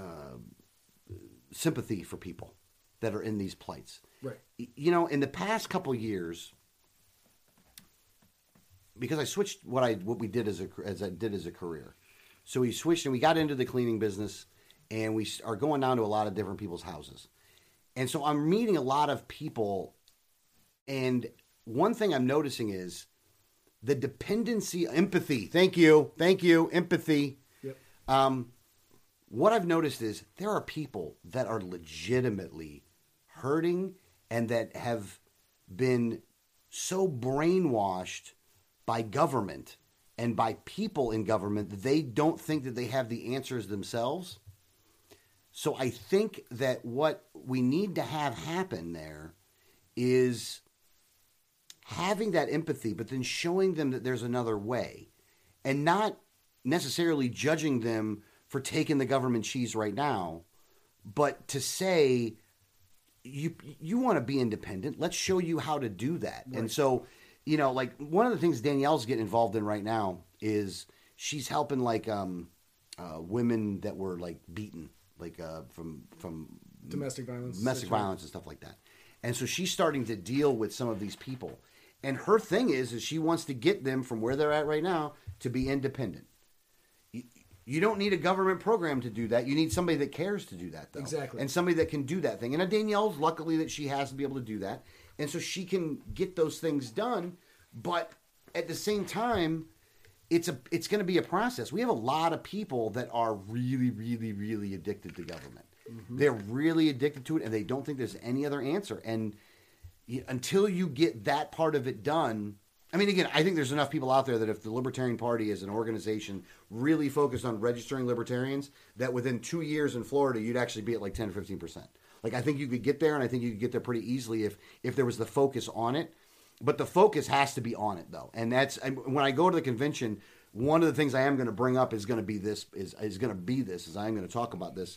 Again, I'm just going to go grab a mic when you can have free mic time and say it to the whole group. Like, they're not going to let me go on the main stage and say that shit. I mean, look, if they're having me speak, I still only speak on Fridays. Right. Like, you know, I don't get to speak on Saturday night for the meal or anything like that. Right. Which is fine with me, by the way. Like, I don't need any more than that, man. I really don't need any more than that anymore. My ego's been fed enough, man. And my ego only needs like little bits to be fed now. Like, if one person will say, "Oh, Alex, what's up, man?" And I'm like, just like, then it makes. Like, even when I went before, but people didn't, because I had lost a lot of weight. I gained a little bit of it back, but I lost a lot of weight, and there were people that didn't even recognize me. And then they go, "Alex, is that you?" Yeah, I remember because I saw you, and I knew exactly who you were immediately. Yeah. But like, you came up, and I was just like, "Oh my god, it's so good to see you." I introduced you to Superfan Sarah Anderegg, and then like I saw other people just walk by, and they did the. Is that? Yeah, like Ken Willie did it. Yeah, is it Willie? I've always said Wiley. No, I think it's Willie. Oh, okay. I think it's Willie. But yeah, don't try to kick people out because you disagree on 10%. Find out why they have those beliefs, and then you can slowly discuss it with them calmly. And give them time to get there. Yeah, and give them time to get there. But focus on the 90%, the 80% that you do agree on. That is the important part. Now, if somebody is a Nazi, verifiably a Nazi, it's a horse of a different color. Yeah, you're not gonna get there. If they're talking about the third way, kind of a problem. Kind of a problem. Yeah, if they have certain tattoos, you know it's gonna be a problem. Oh my god, though. Oh, is he still in jail right now? Yeah. Oh, he is. Yeah. I think they let him out for COVID, and then he ended up back. Oh. Yeah. Yeah, he was never gonna be free. No, he was a little ttoo much. Jerry Rohrabaugh from Jacksonville, Jerry Tub Rohrabaugh. Do you need my stage time? He's offering his stage time. I would not want to take the stage time from anybody else. By the way, I'll finagle my way in at a time frame in which they allow people just to grab mics, and I'll go up and I'll say my piece then. But you know, and they were good enough to ask me to go and speak. So like and when they asked me, I was like, yeah, I'll speak. Yeah. What do you say? I'm like, the legislative process, that's what I'm going to do. Like, I already got that presentation all figured out. Like, I can do that one off the top of my head. Nice. So, but yeah. I could do that one stoned, by the way, but I won't. I will be completely sober when I do that one. So. But immediately afterwards. Well, because it would be rude to do it before. Right, it would. Well, because then I'd probably be up there stuttering and... I tried to... Hold on, I don't remember where I was... I think I did a radio show one time, and I did get high first, and that was not a good show. Right. Yes. David Davis says 80% libertarian is 20% my enemy. Is how many libertarians see it. And I mean, you're right. It sucks. That is how they see it. That is not the correct way to look at it, though. Yeah. That is not the correct way to look at it. Well, you know what? Let me give one caveat to that. Let me give a little caveat to that. The loud libertarians do that. Mm-hmm. It's the active ones, which gives you a false impression that it's all of them. Yes. So we have decided to help you get stoned at our visiting table. Hold on, is there a lot of people that are like going to be at the convention that are listening to this? John Morrissey is the owner of Stitches and Glitches and Defy the Power, who make these fantastic tumblers, which normally I have on the episode, but I don't have it with me today. I think it's in my bedroom on my nightstand because I was drinking from it last night. These great tumblers. It's the tumbler that was in the intro video that has the muddied water symbol. Oh, yeah. Okay. He makes those. Nice. But they also have attachments for their tumblers that turn them into Smoking devices? smoking devices, and you put ice in it, and it acts as. That's some MacGyver ass shit right I there. know. And he told me at the last Libertarian convention, they were selling them there. You may remember the table was on the right when you walked into the room. Okay. They sold, Oh yeah, he had a big table. he had a big table. Yeah, he sold more at that convention than he did at a Grateful Dead concert. What the? How long ago was the Grateful Dead concert, I wonder? Well, the Dead concert, whatever the group is that's touring now. Oh, that's touring as the Dead? Yeah. Oh, I got you. That's weird, dude. That's really weird. Libertarians go hard. Well, because there were a lot of smoking was going on there. A lot of weed was getting smoked in that fucking place. Scott, I gotta tell you, man, I'm looking so forward to the legal market. By the way, Oh, my like just the little bit of taste of the legal market that we have right now is amazing. Like just to be able to, and you know what? And the thing is, they put them in like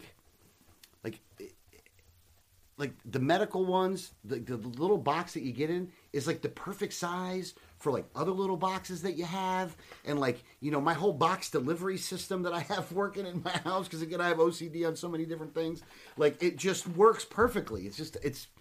It's amazing. I'm such a fan of it right now, and it's only still just the medical. So when I was in Alaska, because I spent the summer up in Alaska, working that one year. Well, better than spending the winters up there. Oh yeah, I wouldn't have done it. But it's legal. Totally. Totally legal. So there's a place called the Stony Moose who needs to do a better job with their stickers. Not long term there. Right, not long term. This was the first sticker on, and it's still my Muddied Water sticker. Yeah, you did a good job on that first sticker on, still the brightest. Yep.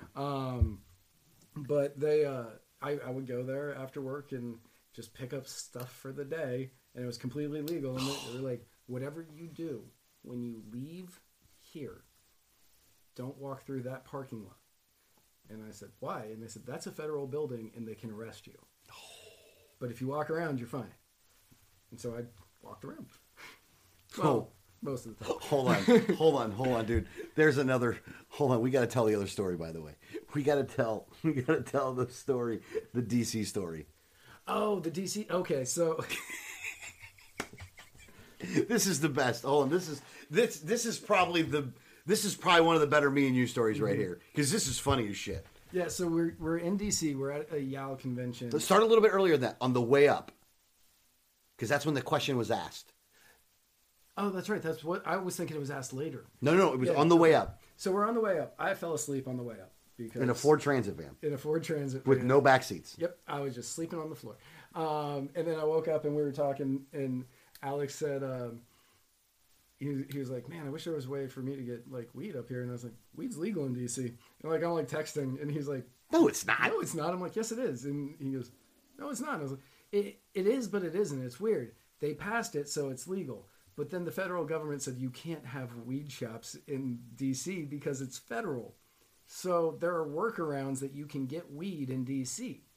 And he said, no way. So we started looking it up. And we found a guy online. And we were just like, buy weed in DC. And we clicked on one of the links. And it was like, yeah, call this number if you want to buy weed. So we call the number. And we're like, hey, yeah, we're in town for some stuff. We literally just left the Capital. And We went and met with some people and then went and did it. And we're showing up in suits. Yeah, hold on. No, don't get to that part yet. Hold on. Got to get the other part in. But we're, just so you know, we're wearing suits because we were just leaving the Capitol. We bumped into Massey on our way out. Yeah, we totally did. So, right in the street. Yep. He was a little nervous at first until he realized we liked him, and then he was cool. And then he was cool. And then he complimented my shoes. Yes. He said, I like your shoes. I was like, thanks, Doc Martens. And he goes, I like Doc Martens. I was like, me too. And so we go and we make the call, and the guy says, yeah, you can meet us at this hotel, this room number, at this time. And I said, this feels like the most illegal drug deal. Yes, ever. It felt really bad. It felt so bad. I took my ID out of my pocket. The only thing I had was enough money to. The only thing I had in my pockets was enough money to buy whatever I was going to buy. Right, and I went with him just in case. Yeah, really, because he was glutton for punishment at that point, I guess. Right, because I had to see what was going to happen. So we get to this hotel at the appropriate time. And they say walk in like you're going to a room. Don't walk in looking around. Right. And so we walked in and we found the room that we were supposed to go to, and we knock on the door and they're like, "Who is it?" And I was like, "It's Matt and Alex. We called. We're supposed to be here at 2:30 or whatever." And he goes, "Okay." And he opens the door, and they have this hotel room. They've like cleared out the furniture, like they've pushed it all to the side, and they've got shelves put up and tables, display tables out, and they have everything laid out and organized. And Really well organized, really by the way. well organized. And he took you around on a tour of this hotel room, and he was saying, "This is, you know, you can get this for this much, you can get this for this much, and this for this much." And we're going, okay. And then at the end, he goes, "It's not legal for us to sell weed here in D.C., but you can make a donation to the Wounded Warriors Foundation." The Warriors for Buds or something like that. No, it it? wasn't Wounded Warriors. It was like Warrior for Buds. Okay. It was a veterans marijuana organization. Yes. And That was the PSA. yeah. And we said, okay. And he goes, "It's this much of a donation if you want the things that you have put down here." And so Alex went, okay. And he put the money into the donation thing, and we took it and we left. And it was the most bizarre legal drug deal I have ever done. It was fun, though. It was fun. It was fun. I'm glad we did it, by the way, because it was one of those, like, we parked like a block away over there. Danielle stayed in the car. Mm-hmm. We're walking up to the hotel. Again, we have no idea what to expect. None. And you open that door, and there's just like that chick sitting there, you know, because there was a girl that was sitting with the guy. But he looked pretty cool, though. I forgot about her. Yeah, she was just sitting Yeah, over sitting in a corner, man. Just sitting in the corner. I mean, she was hot. She was a good-looking girl, but, like, it was just the she weirdest. probably had a gun on her. Maybe it's possible. I mean, I didn't blame them. Yeah. Again, and I don't know why they were using that hotel. And I think that they have like some kind of an agreement with somebody, but it was really like it was, and that stuff was good. Man, that stuff was real good. Especially the hard candies. That's where I really had the hard candies the first time. Yeah. And the hard candies is like and again, I don't get them down here, obviously. That may have been the last time I smoked weed. Oh, man. Yeah, We'll do that again someday. Well, I've stopped everything now. Like kava is the only thing I do now. Yeah, but nobody likes a quitter, though. No. No. Sarah's gonna come in here and kick you out. Well, I know. I'm blaming her. I'm just kidding. That was a bit. That was a bit for the show. Yeah, like I think that was the last time I smoked weed. And we're sitting outside, and we're. I don't know if you remember this. I remember this so vividly. I like a quitter. I like a quitter too. But we were sitting outside and we were talking, and you started telling me about the League of Cities. Yeah. Is that what it's called? The League of Cities, right? Mm-hmm. Yeah. Okay. You were telling me about the League of Cities, and as you're describing it to me, like I can't even form a sentence. In my brain won't form a sentence, and he's telling me about this, and the only thing I'm picturing is like the Justice League. not the Justice, but the Cult of Owls in Batman or whatever it's called. It's the House of Owls or something. Okay. In Batman, and I'm just like, you're making this sound like a comic book evil villain thing, and you're just like, how have you live in Florida? And I was like, I don't think I've ever heard of this before.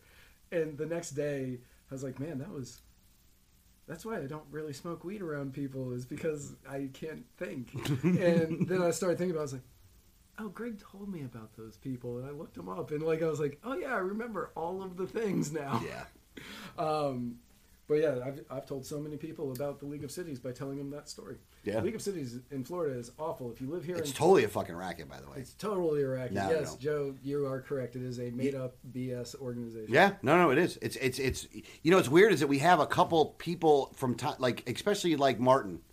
Like I know Martin was going to those things for a while, and I think he might still go to those things if he's still allowed to go, because he causes trouble when he goes there. I mean, not real trouble. Like he's not violent or anything like that, but like he'll make his point known for, because he's at least he was on the city council. I haven't talked to Martin in a while though, but I like Martin. Oh, Martin was great, man. Martin was awesome. He was good people, man. I really liked Martin. Yeah, so. Martin's a fantastic human being. I wish I would see him more like at like LP events. I was hoping to see that. Same with Jared. Jared's doing great down there. Yeah. Oh, he's doing phenomenal down there. You want to talk about a success of a guy that, you know, is a libertarian and on city council in one of the richest zip codes in Florida, if not the country. Yeah. You know, because that's Marco Island, man. That's a big deal. Grafoni. Jerry Grafoni. And I remember going to one of his debates that he had down there, and to listen to the crowd embrace the. And again, it's a nonpartisan race, so he went. You know, he's MPA. I mean, he's the registered libertarian, but everybody's running MPA at that point. Right. But to hear him give the libertarian answer to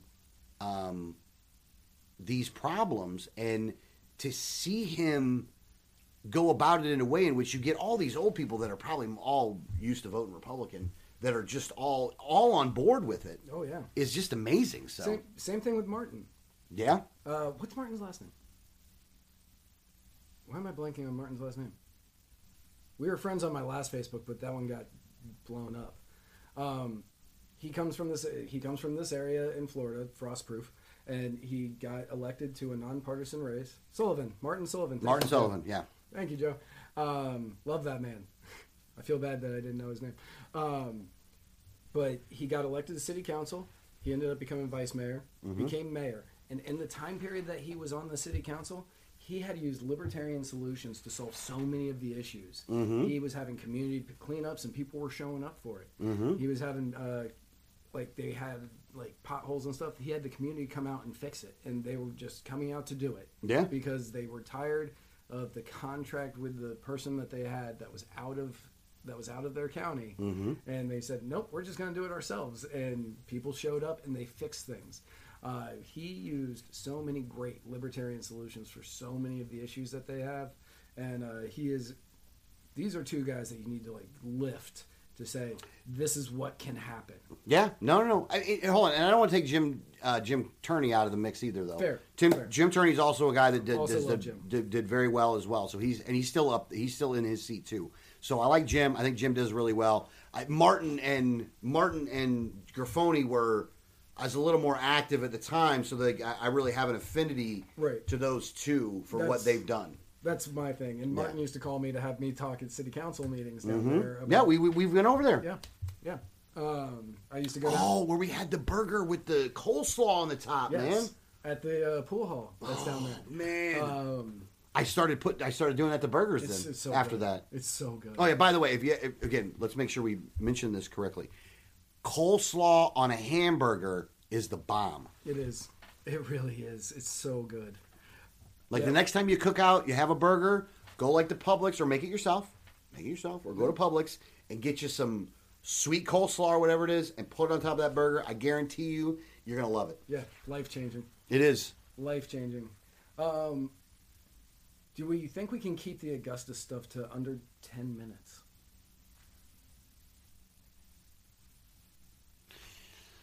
Literally on top. Burger, cheese if you want, coleslaw. Inside the bun, though. Inside the bun.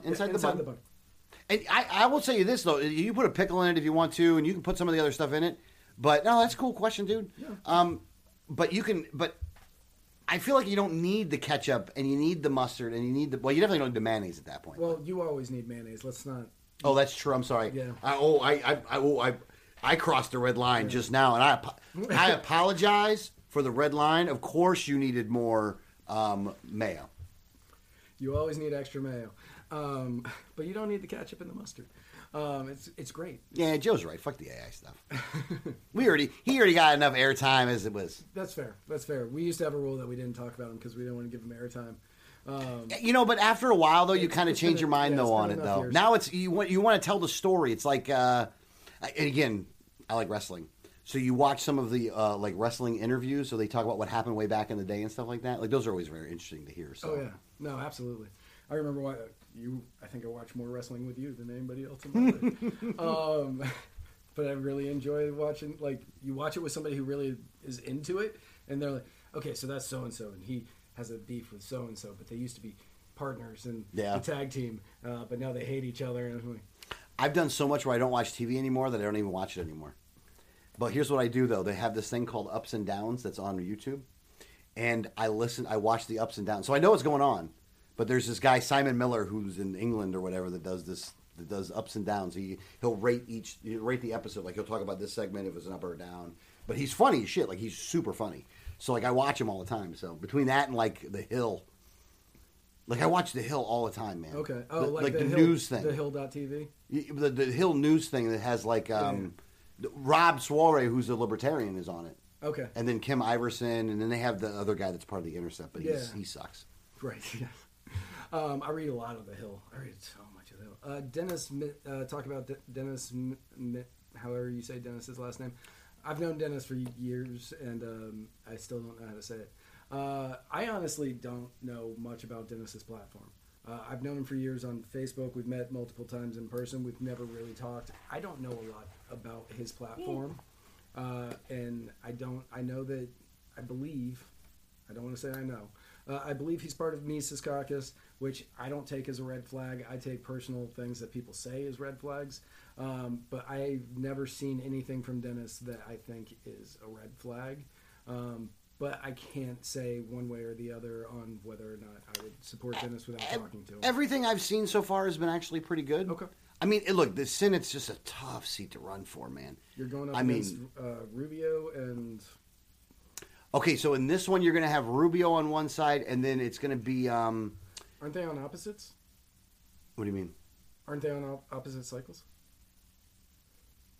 No, I think the Rube is for this cycle, though. Is Rubes this cycle? I couldn't remember, because I know Chris... When did... Well, Chris is running for governor this time. Right. Not Chris. The other governor. Well, Val Demings is running in that seat, so it's got to be. Because Val Demings is running. That's who it is. Val Demings, who was she was a chief of police in Orlando. Yeah, yeah. And now she's in Congress. Right.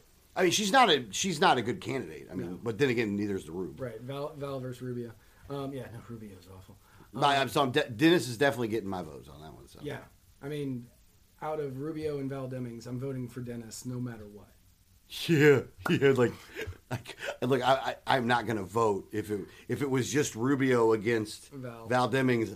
I'm either not voting or I'm writing in somebody else's name. Like I'm just little sweaty Rubio. I knew there are some people that still write my name in, which I do appreciate, by the way. But it is a they all fucking. That's the slogan right there. No. That's what you go with. Yeah. They all fucking suck. Team. You know what? Why not? Dennis. I gotta. You remember Brandon Jones?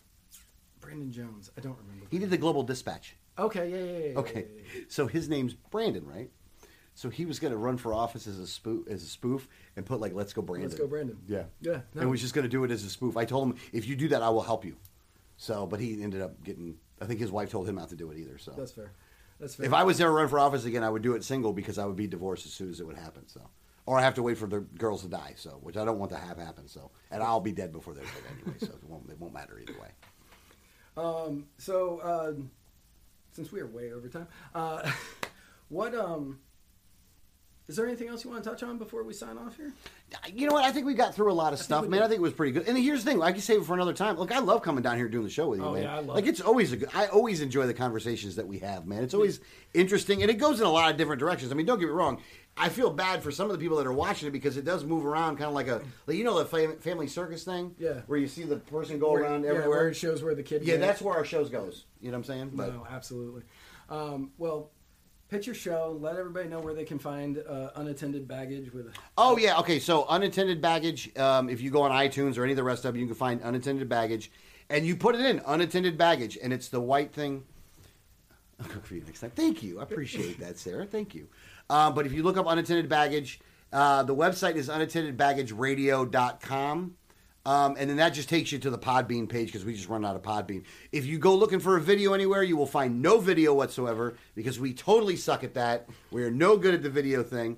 So we just don't do it. We just try to perfect the audio. And when I do talk in the mics, so you don't get to see this part, but I'm right up on the mic. So it's kind of nice. It's a little liberating today, actually, being able to talk to you without always worrying about where the mic is, by the way. You still have the audio only thing where you're sitting... You're still sitting like close instead of leaning back. No, I'm like there right. Look, you can tell which microphone's mine because like you have like this dried up. I don't even know what comes out of my mouth at this point, but there's a dried up thing right there which just looks horrible. It took me a while to mentally back off, to mentally be able to back off, like because I started out doing video and I was here, and then after a while I was still like elbows on the table. Still nervous. Here. And then now I'm like, I'll kick back. Spike will be on a rant, and I'm just like, okay, yeah. But you can totally hear it all, though. Yeah, That's you can. amazing, by the way. No, I honestly, my mics suck ass all the way. Like, every time I come to somebody's stuff, they're always doing it way better than I'm doing it, so.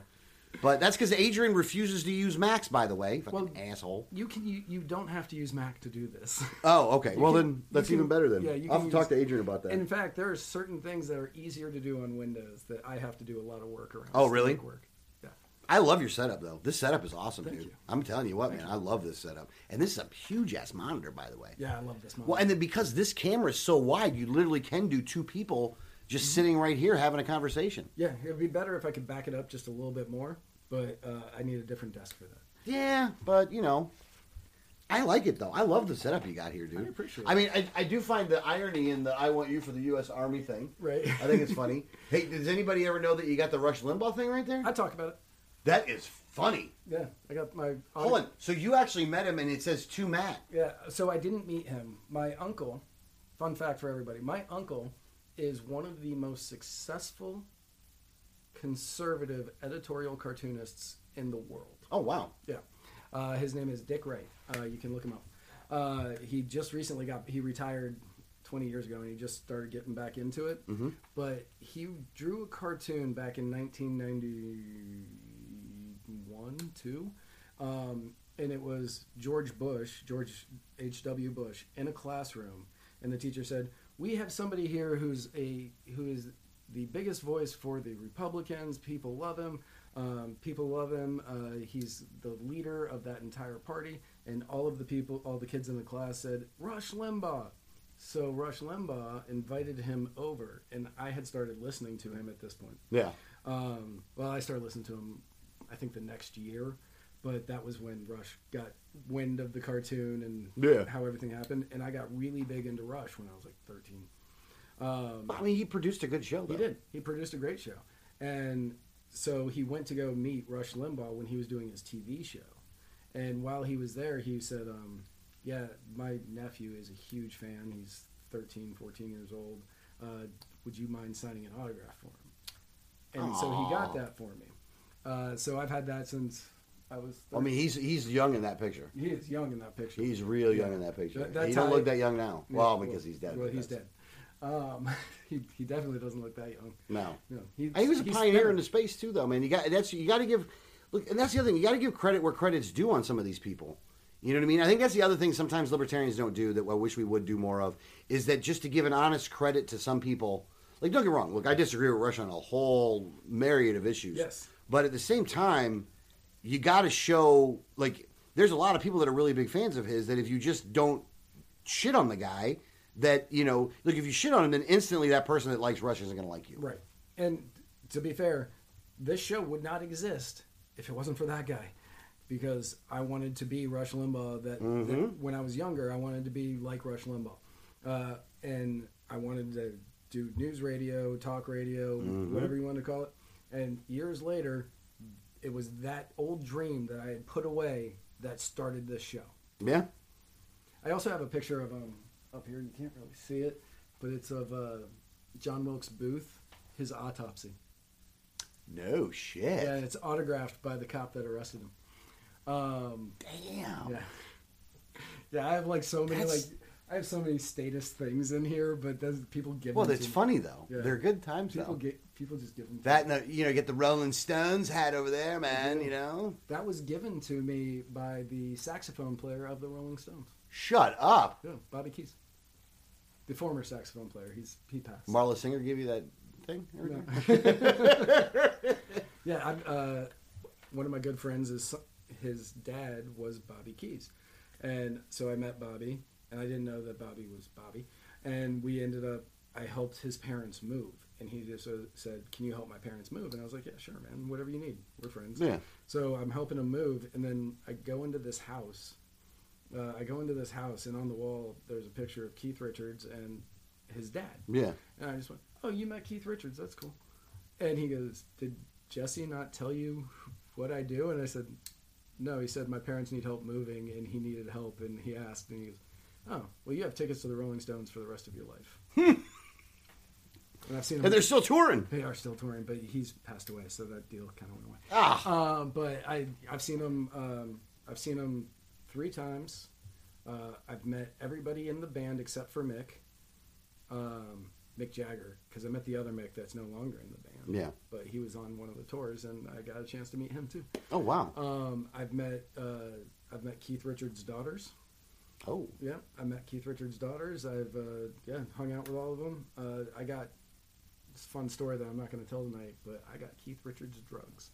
I did because he needed them, and sometimes you got needs, man. Yeah, and sometimes you got needs. I know you haven't lived in this city for a really long time, but do you think you can get this? And I went, yeah, I can get that. That's not a problem. Don't worry about it, Mr. Richards. I got it. Oh, hold on. I got a question for you Yes. about this. The first time you went to a Rolling Stones concert, how familiar were you with the Rolling Stones band? Very familiar already. Yeah, been listening to him my whole life. Okay, so listening to me, but then did you have a better appreciation of the Stones after you went to the concert, though? Yes. Because that's one of the things that I notice is that if you go see somebody live, if they're good, then you get a lot better of an appreciation of a band once you see them live. Yes. No, I absolutely... Mick Jagger was, at the time, 72, 70, I don't remember. But he was running around that stage, and it made me tired. It made me tired. I went there with my little sister, and this was back when I was drinking, so we got just absolutely obliterated, wasted. Just drinking so much. And, God, what's the name of the song? Sympathy for the Devil. Thank you. Sympathy for the Devil. They started doing Sympathy for the Devil. And there's this moment that I'll never forget. And my little sister and I are there. Like, she had at the time, she had 2 kids, and she never got a chance to get out because they were both little. They were like 5 and a baby. And so we're out, and they start doing that. And she had been drinking so much, and she's tiny. And she was so drunk, and she looked at me, and she just started going, woo, woo, woo, woo. And I will never forget it because she had just such joy on her face. The next morning, she did not. Neither did I. Fantastic time. And one time I will tell the full story on how I got Keith Richards' drugs. That's a good one for later. That is a good one for later. I think we're done. We're done. And we could do it all night. We can, but Sarah would be very mad at us. Yes, she would. So, everybody, if you have not yet, head on over to Anchor and hit the old subscribe button while you're there. For the low cost of 2 lattes a month, you get so much stuff. It pays for itself in one trip to our store. You also get discounts at Stitches and Glitches and Defy the Power. You get the Muddied Zoom. You get exclusive content. You get so much. It's worth it. It's worth the $10 a month. Trust me. Spike is somewhere this weekend. I don't know where. I usually have notes up, and I don't this time because I knew he was just going to be sitting here.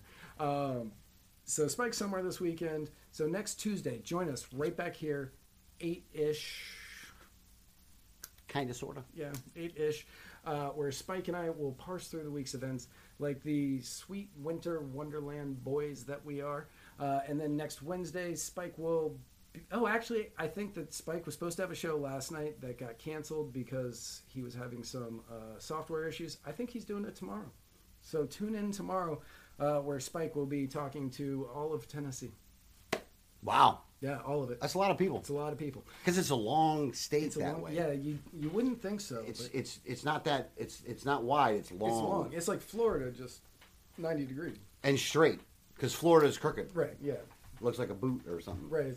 Or a gun, depending on what you're. If you're a cowboy, you kind of like it to look like a boot. If you're really into guns, you like it to look like a gun. Right. If you're into porn, it looks like a big penis. Yes, it does. So everybody, tune in tomorrow for My Fellow Americans with Spike, and we will see you back here next Tuesday for a brand new episode of Muddied Waters of Freedom, and the Muddied Zoom is next Thursday, so there will not be a writer's block. Have a great weekend, y'all. I didn't come up with a fact because this is my first show of the year, and I forgot about that portion. But I will talk to you all next week. See you.